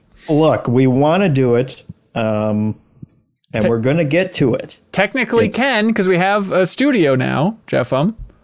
Yeah, there's this thing called a pandemic that's been going on. Hanson. Okay, and you prefer not to be. You're on the safe I can't side. get my kid vaccinated. He's too young for a vaccine. Okay, so you don't want to invite like a lot of weirdos over to the basement to play some games. Yeah. Okay, maybe more tabletop streams online or something there. Yeah. Okay. We'll get back to doing recommendations and stuff. There we go. Doreen. Soonish. Okay. Doreen. Oh, by the way, have you played the initiative yet? I have not. Okay. I recommend that game to you. I know that we promoted it on the podcast a while ago, so I guess take it with a grain of salt, but I would be doing this if we weren't doing that. It is a very cool little I'm not going to believe you because I don't know. You feel weird as a listener. I just want to be clear. Yes, it was on the show as a promotion, but I do think that game is very fun. now I don't know if I can trust you, Hanson. Oh, please. Doreen Clyer writes in and says, so what's up with people constantly thinking we're having, quote, dry spells of gaming for 2020/2021? Is it COVID, or are people actively missing out on how many great games are coming out almost every month? Maybe it's a generational thing where we've become so used to AAA, in my best Jim Sterling impression, dominating every month. I don't know that impression. I'm sorry, I blew it. What do y'all think? Dry spells in gaming. Yeah, I think this year has been really solid throughout. Maybe there's not so many AAA games like right now, but there's AAA dry spells, but there's so many good like little nestled in hidden indies all the time, like 24/7. yeah. I think if you just thought of games, there's not really dry spells, but for the big guys, yeah, there's definitely months where you go like a few weeks and nothing drops. Right. Yeah, there definitely are drier spells though. Like I consider I like a full-bodied game release calendar that has stuff, from all different levels of budget and genre and stuff. And there's always good games coming out, but sometimes, if you only like certain games, you'll feel left out. You kind of have to search for them too. Like I was watching you guys play that storybook game or whatever it Storyteller. was. Like that looks so fun. I've never heard of that before, and I like look up games on Twitter all day. So I think there's tons of stuff that slips through the cracks. I think. Yeah. That was on the Annapurna showcase, and I forget who it was. And forgive me, but they wrote in just asking if we had thoughts on that. Yeah, I talked about the Annapurna Interactive Showcase on MinMax Council, our Patreon exclusive podcast, which you get access to if you support us over there on Patreon. But I don't know if anybody else watched that showcase, but like it was so good. Like genuinely the best presentation I saw throughout the entire summer for games. It was just relaxed. Every developer had a little segment. Some of them were genuinely funny. Like I was watching it by myself and laughing out loud at some of them. It just blew my mind how good each little snippet was. And it's just another reminder that Annapurna will not be stopped. And they are just apparently the peak of quality in the game industry. I don't know how it happened, but it's mind-boggling. Let's see. How do you define a bit? Oh, here we go. Taylor Owens asks, which Nintendo game has the best story? Twilight Princess. Twilight Princess, #1 story? Yeah, I think. I'll go to bat for that. I know that's a contentious pick, but And Midna alone carries that whole game. She has a character arc that's rare in Nintendo. it's rare for a rare game. Yeah. Yeah. Yeah, that's true. It's tough because my mind immediately went to like thinking of just characters. And so I think of like, the first two Paper Marios, but it's like big picture wise, it's not exactly a riveting tale. But I mean, you'd have to go like Xenoblade, right? The first Xenoblade? You can't count that. Why not?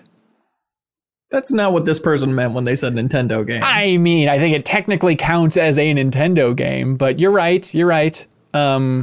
Yoshi's Story, it's right in there. They wouldn't have put it in the title if it wasn't a powerful tale. Yeah. Yoshi has a story was the original. That'd be false advertising otherwise. That's true. Dan Vallone writes in and says, hey, we just recorded a thank you video because he supported us on Patreon. Remember doing that before the show? Do you remember that, fellas? Anyways, Dan says, hi, gang. If you're in a car and someone tells you to turn the AC down, does that mean, #1, the car is too warm, make it colder? Or 2, the fan is blowing hard and I'm cold, please turn down the fan? Please note, my wife is always right about everything and I could really use a win with this one. This is the biggest slam dunk I've ever seen in my life. You know, if he wanted a win, he should have told us which one he wants it to be. This is more fair. This is more fair. This is a legit this is a legit win from Dan here. All right, so #1 is the car is too warm. #2 is the fan is blowing too hard and I'm cold. And #2. The statement is turn the AC down? Turn the AC down is the message. It is #2 by a mile. Yeah. Yeah. When is AC ever warm? When is it like, turn the AC on to get cozy? No, he's saying turn the AC down, meaning like turn the temperature down on the air conditioning. But that's the most complicated nonsense. Everybody in Backstage Pass is screaming #2. Leo, you're squinting. Did I mess up the logic of this? Turn the temperature down means increase the air conditioning. Right, but turn the AC down means bring the temperature up.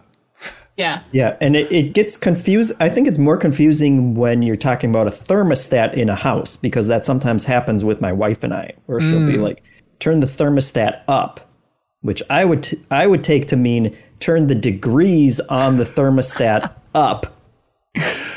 Oh, God. So that it would get warmer, even though it's the air conditioning. Marriage sounds difficult. It's all about communication is what they say, you know? John writes in and says, in the way that arguments tend to start, my wife and I got into a rather exciting debate about the impact of certain fantasy works. I thought it'd be interesting to pose the question to a wider audience. We'll settle any debates between you and your spouse. Just send them in. That's what we're good for. The question is, in the last decade, the last 10 years, which do you think has had a larger cultural impact? Lord of the Rings or Skyrim? Haley, is that a Skyrim map behind you? What am I looking at? It's a Lord of the Rings map. Oh, interesting. That's really weird that you thought it was. That is weird. All right. I say Lord of the Rings, right? Like, come on, that's Gotta be Lord of the Rings. But last hugely 10 influential. years, I mean, that's like Hobbit stuff. Wait, how many years? Last 10 years. And Oh, weird. it's Skyrim. When did Skyrim come out? November 11th, 2011. So exactly 10 years ago. I think I might go Skyrim here. And this is where I can just pull out the cool hip young person card. But like, you think about the Skyrim memes. You think about the stupid surprise cutting to the intro of Skyrim. There's probably 60,000 Skyrim TikToks going up this very second. People getting the Skyrim logo tattooed on their chest. It's memes too, though, you know? Boromir at the table? Come on. name At one? the table? a huge Gollum game coming up. All I hear about is the Gollum game. Oh, crap. We forgot to include that in our big rundown of 2021 games. Lord of the Rings is just so much more universal, though. Like in Skyrim, you get a Cultural little impact. bleed out from video game culture to like maybe someone's heard a Skyrim meme, but they don't understand what it is. Yeah. But everyone knows Lord of the Rings. But I would argue that yes, but it was 2001 to 2003 when the cultural impact shifted. There was the trajectory of society, and then it was bonk, Lord of the Rings, then it shifted a little bit. Whereas in the last 10 years, it hasn't had a huge cultural impact. It's just been there. Is that a stupid way of looking at it? Seeded impact at like it's had that time to like ruminate that's more influential than the last 10 years of Skyrim? That's been more like would we have eye? would we have Game of Thrones if we didn't have Lord of the Rings first? Yeah, but last 10 years, I mean, that's so if you're counting, so the argument, Haley, is everything that's seeded out from Lord of the Rings over the last 10 years. Yeah, maybe that's a weird way of looking at it. You might be right. All right. I'll shift it to Lord of the Rings. I like how it became us convincing Ben to change his answer than just answering. I'll go with it. Connor Frew writes in, so this is for Haley. Now that we've all heard the question, has being a gamer changed the way you look at laws? But I want to know, has being a lawyer changed the way you look at games? I read terms and conditions now. Do you really? Wow.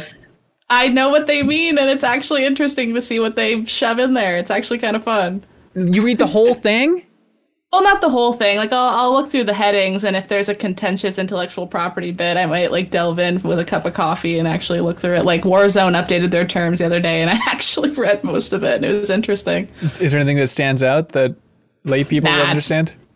It's mostly just, it's interesting because it's third-party IP rights, I think, is always interesting. Like, what are they taking your data and giving it to other people? Because there's that South Park episode where you agree to Apple's terms, and then all of a sudden they're all sewed together. Right, and it's like, you signed this, that's, whatever. Like, so they sneak, like, it's crazy what you can sneak in there. So, Watch not that out. you have to read them, but it's kind of fun, too. And that's kind of your specialty in law? Yeah, like that and intellectual property are my two favorite things. Huh. That's fun. Yeah. That's fun. Thank you for being smart and smarter than us and dedicating yourself to an interesting field that has taken how many years of schooling now? It's 3, and then 4. Right now I'm working, which is like an articling job. So it's kind of like a residency for doctors. You have to work under like a principal lawyer for a year before they let you do lawyery things. Gotcha. Yeah. That's not so bad, Jeff. You could do this. Yeah, sure. Okay. Yeah. Purebred number 6 says, hey, Ben and friends, what's your most humbling gaming experience? I remember finally beating Shao Kahn in Mortal Kombat thinking I was the best on the block, only to go online and get smoked in my first match. Most humbling gaming experience. I remember early Great Goaty Hunt, I was on booting up Spellbreak before the stream to like make sure it was running good and winning my first match or two. And then booting up the stream, like, yeah, this game's cool, and I'm actually kind of good at it. And then just getting annihilated because everybody wins their first matches of Spellbreak because you're always against bots. and people didn't know that when it first came out. Yeah, that was the Great Goaty Hunt stream where you had a bit of an emotional breakdown throughout it and really got existential. That famous one. Yeah. The Hall of Fame for Min-Max, I got to say. And Leo's the only person to ever be humbled, so congratulations. That was supposed to be really good. Mason Parker writes in and says, hey, Ben and the Video Gamers. Here's a little game I like to call Best at Their Worst.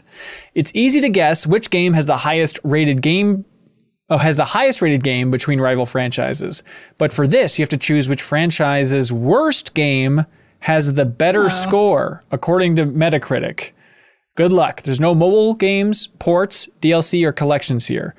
Based on pure, real games. Like, some side games and stuff, but you'll understand the limit. Okay, so you're trying to guess which franchise has the worst game, has the better score, meaning I think that means this is like AC down or up. So we're looking for the lowest score wins. No, we want the higher Okay, score, the best right? of the worst. Okay, Higher yes. score for their lowest game. Yes, thank you. All right, Silent Hill versus Resident Evil. Jeffem, what do you think? Which game has the higher score for the lowest scoring game? Resident Evil. The answer is Silent Hill Book of Memories, coming in on the PS Vita at a 58 on Metacritic, whereas Resident Evil Survivor on the original PlayStation is a 39. I'm very sorry. I was thinking Resident Evil's had some real turds. Secret I was thinking turds. Silent Hills had some real turds too. Plenty of turds to go around. Leo, Forza versus Gran Turismo. They're all good. Either of those had weird spin-offs? I don't know. I'm gonna guess Gran Turismo. I'm sorry. Gran Turismo, the real driving simulator on PSP, is at a 74 on Metacritic, whereas Forza Motorsport 5 on Xbox One was a 79. Those are still really high. I know. It's a good franchise, but that was the one that was all microtransaction-y, I think. So that's the one that really tanked it for the reviews. All right, Haley, this is for you. Okay. Mainline Mario or mainline Sonic? This feels like a trick question because Sonic has some huge stinkers that I know get. Okay. But where's what's a Mario that was really bad? But what even is mainline Sonic? Mainline. 1, 2, and 3? Sonic. all of Doesn't them. Sonic go 6? Didn't that just get obliterated on Metacritic? I'm going to say Mario, and this isn't a trick question, and that's the right answer. It is Mario. It is not a trick question. Okay. The lowest scoring mainline Mario is New Super Mario Bros. 2, which is a 78. And then Sonic Boom Rise of Lyric, the Wii U Sonic edition, Boom, that's what it is a 32 on Metacritic. As mainline as it gets. Jeffem, is this dumb? I kind of want to do like the deepest dive on New Super Mario Bros. 2. Like a game that barely anybody has ever talked about, but wouldn't it be kind of fun to like just talk extensively about the level design in Super Mario Bros. 2? Sure. All right, Jeffem's on board. I don't know how long that conversation would go. Yeah, you're right. Probably for you, Like 45-minute I don't deepest know. dive. You jumped over a big pit onto like a little platform. Remember that one? No, Huzzah. not that little platform. The one where it's kind of like there's a tree on it. Oh, I can tell you're thinking about the wrong platform. Jeffem, Call of Duty versus Battlefield.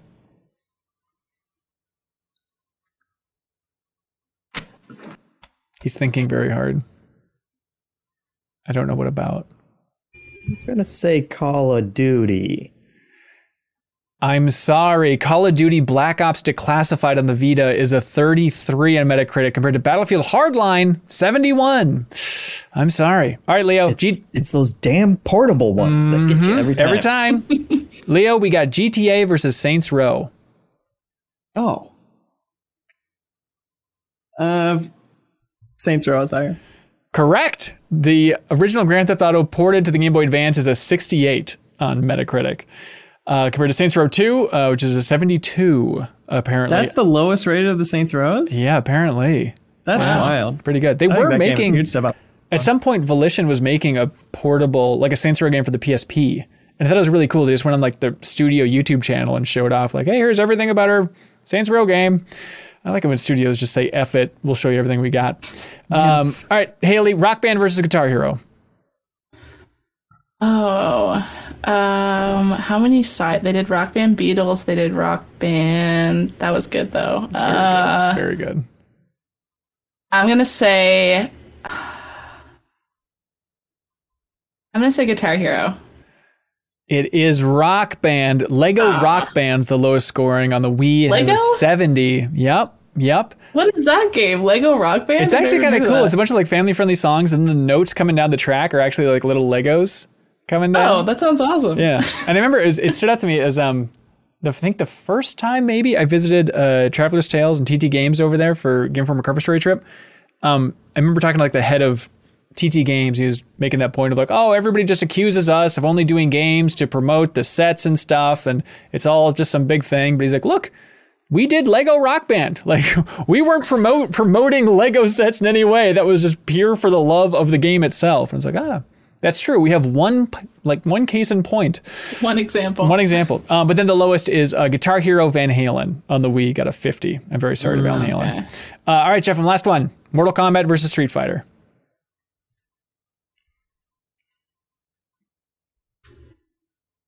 Street Fighter. The answer is Street Fighter. The lowest there is Street Fighter EX3 for PS2. Got a 64, whereas Mortal Kombat Special Forces on the original PlayStation is at a 28. Very low. All right, that's it. Thank you so much, Mason Parker, for writing in with that game. Haley, what jumps really out fun to you as the best question of the week here? I liked the pre-launch exciting story. I thought that was fun. It's a tie between that and the game we just played for me, honestly. I think I'm leaning towards the game. Okay. Jeff, Yeah. Leo, how y'all feeling? The game was good. The Lord of the Rings versus Skyrim one was interesting. That is Should we interesting. talk a little more about that? Yeah, that's true. Jeff, what are you thinking? So I like the Lord of the Rings one too. Okay, Haley. I can sway to Lord of the Rings one because I agree that one was really good too. Okay, all right. Yeah. Then we'll give it to John. Congratulations, John. I'm not sure who won that debate between you and your wife, one of the two this week, but you now are the winner of Kentucky Route Zero on the Switch. So congratulations, and thanks to IM8bit, and everybody can help thank IM8bit by going to their store and using that promo code. Who could forget what it was? It's unforgettable. When you go to their store, you just have to type in catfish, all one word, for 10% off. Now it's time for something we like to call Get a Load of This. Okay, Haley. Pressure's on. This needs to be very good. First. You don't need to go first, but you can if you want to. I'll go first. Okay. Bold move. Okay, so get a load of this. Nice. Purdue University took too many freshmen. It took the most freshmen that they've ever taken in 40 years, apparently. So they don't have enough beds. So they're taking all the conference halls and just, it's like a prison. And they just have, the dressers are the separators for the room. And they're filled with beds. I have a picture I can drop in the chat. Oh my God. Yeah, there's links below for all this stuff. Which university is this? Purdue? Purdue. Where's Yeah. that? I don't know. No one knows. I didn't look it. I didn't look it up. I don't want to go there. I'm going to say North Carolina or something. So it's just like the worst possible housing. Yeah, so someone on TikTok posted it being like, look where I'm going to university this year. And, Purdue said, oh, well, this is only going to be for a little bit of time. And actually, students love it because they become such close friends. Oh my God. Yeah. Go sleep in the foxhole. You guys will really get along. Indiana apparently is where Purdue's at. That sounds miserable. If you And guys it's only- showed up to your first day and you'd already, you're excited to go to university, would you leave if you saw that was where you're sleeping? No, I think I'd be kind of excited about being such good buddies with everybody. No, yeah, I think I'd be on board. It's already a weird adventure. Like, I feel like they could have lit my clothes on fire the first day I showed up at college, and there's already so many new sensations and feelings, that it's like, whatever. How weird could this get? It's all just. Think about the alarms, though. All the guys that get up at 6 a.m. to go to the gym. Oh, God, that's true. Yeah. I did get crammed into what they called a 4-person suite in my dorms at the University of Minnesota. And then you get there and it's like, when you see that in an email, it's like, oh, I was upgraded to a suite. This is gonna be great. And it was just like a tiny room that they crammed 4 people into. And we had like 2 bunk beds. And so it was. But they called it a suite. So that's the catch. Ya. That's what Purdue has to do, I think. Just call it suite. Jeffem, you got one? Yeah, get a load of this. Full disclosure, this one was also shared in the Get a Load of This Discord, but I had already picked it. Okay. And it's a great one. It's a YouTube video from NBC's Olympics coverage, which I'm not a huge fan of to begin with. But the video is called Top High Jumpers Decide to Share Gold in Instant Classic Final. And it's basically there was an athlete from Qatar and an athlete from Italy, and they were, they take turns doing these ridiculous high jump bars, and neither of them missed a jump the entire time, which I think is what the tiebreaker normally is. until they got to a level that neither of them could do. And so they called them both over, and they were both cheering each other on the entire time too. It was very good sportsmanship, but they called them both over and they were like, look, you can either do a jump off where you will go down to a lower level and you'll do it, or we can just call it a tie. And the guy from Qatar kind of looks confused and he goes, so 2 golds? And the guy said, yeah, it's possible. And the two athletes just looked at each other and they kind of nodded a little bit. And then they started hugging and they freaked out like anyone who's like no one's ever been more excited to win a gold, but they didn't care at all that they were sharing it. And they were both crying and rolling around on the ground. And it's just the nicest moment of sportsmanship that you'll ever see. That's beautiful. Yeah, link below if you want to see it. Let's see. For me, I heard in the news last week that apparently next year, I think it's next year, that Arthur, the TV series, is coming to an end, which blew my mind because I'm like, Arthur's still on the air? They're still making new episodes? The Aardvark? The lovable Aardvark, the very same, yeah. Oh my God, I used to watch that show at lunchtime every day when I was like a little kid. Yeah. So they're still going? What? Yeah. So I saw this and then I said, hey, what are the longest running animated shows of all time? And you think like, okay, The Simpsons, you got some other ones up there. Then came across this German show called Sandmännchen. I'm sorry for my pronunciation, but it means Little Sandman.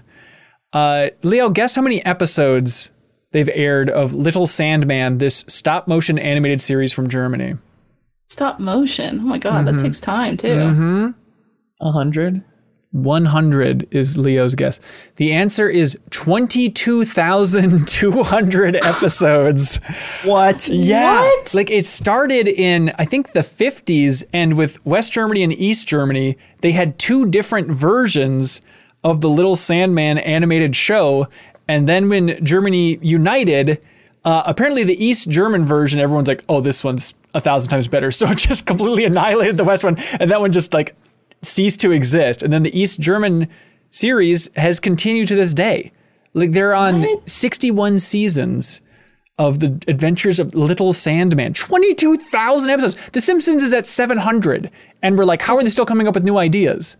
It's absurd. The fact that it's stop motion blows my mind. Doesn't it take like 60 poses for a second? Yeah, and I was trying to find like, is it still stop motion? Because YouTube is just scattered. I saw some animated stuff in here, but...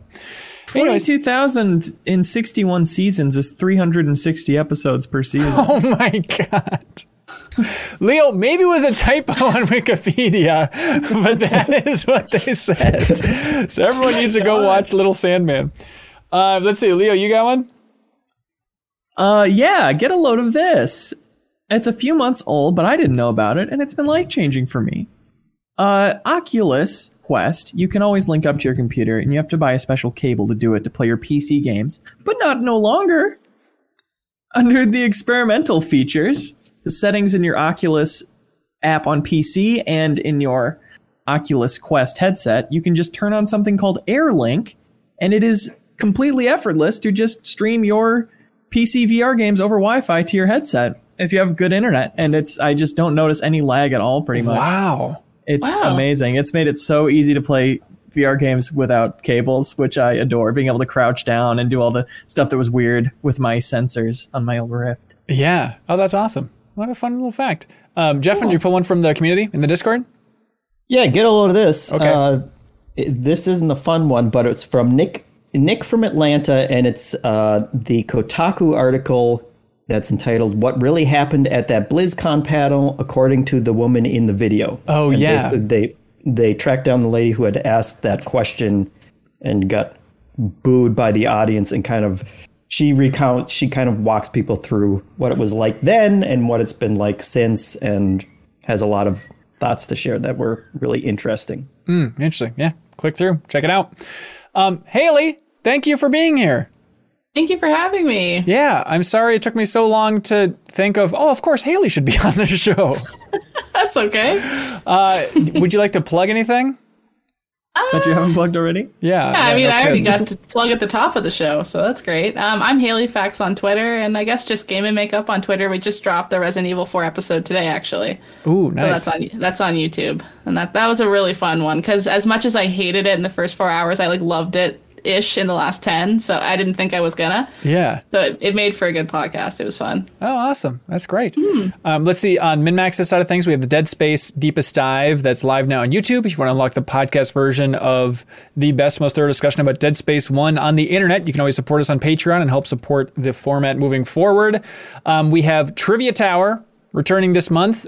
It looks like it's going to be Monday, August 16th. Monday, August 16th in the evening will be the next competition for Trivia Tower. So if you support us at any tier over at patreon.com/minmax with 2 N's, you can compete in video game trivia to win an Astro A40 headset and a bunch of free game codes along the way. And we'll announce the special guest very soon for that. Also, we have the grand finale for the Lord of the Rings commentary. Because it's the most culturally influential thing of the last 10 years, we've been doing a big commentary track for all of them. Leo joined Ronnie and I for the first. Ronnie's my old childhood friend and all this stuff. Jeffin was there for 2 towers. And for Lord of the Rings Return of the King, we are having an E3 King return by having Jeff Cork join us at the table for an in-person commentary track. And it's basically just like a really long podcast about Lord of the Rings and several other things. Yes, Leo? Yeah. You said about Lord of the Rings, and I might have had an issue with that, but you went on. So Yeah, all right. We mix it up, but they're long versions of commentary tracks because these are the extended editions. So if you want to unlock the podcast version of the commentary tracks and just listen to it like a Lord of the Rings podcast or watch the movie alongside of us, you can do it by supporting us over on Patreon. We recorded those all as a big thank you to folks for when we hit 2,500 supporters on Patreon. So I hope you all have been enjoying it. It's been an interesting journey along the way, and we'll say goodbye to all of our friends this week as we release it probably on Friday or maybe Monday of next week for Return of the King. All right. Thanks so much, everybody. Jeff, thank you for being here. Leo, thank you for being here. My pleasure. You're welcome. There it is. And thank you to everybody at the Thank You Crew, the $50 tier over there on Patreon. I'm talking about Hello Hyrule Podcast, I Am 8-Bit, Fixture Gaming, Mirko Rico Torreno, Beaten Down Brian, Zachary Pliggy, Andrew Ukrowitz, Jawar Hello, Mark Seliga, PrettyGoodPrinting.com, Connor McCabe, Ludwig Roque, John Higby, Best of the Rest Podcast. You know who's coming up next, Leo? Hit me. Andrew Vala, Logan Kraus, Spiral in Your Eyes, Drew Warrenes, Clint Farley, Spider Dan, Purebred number 6, Star Killer, Steve Bamdad, Slick Nick, and Preetham Yarla Gada. Thanks so much, everybody. We'll see you next time. Be good, have fun, let's go.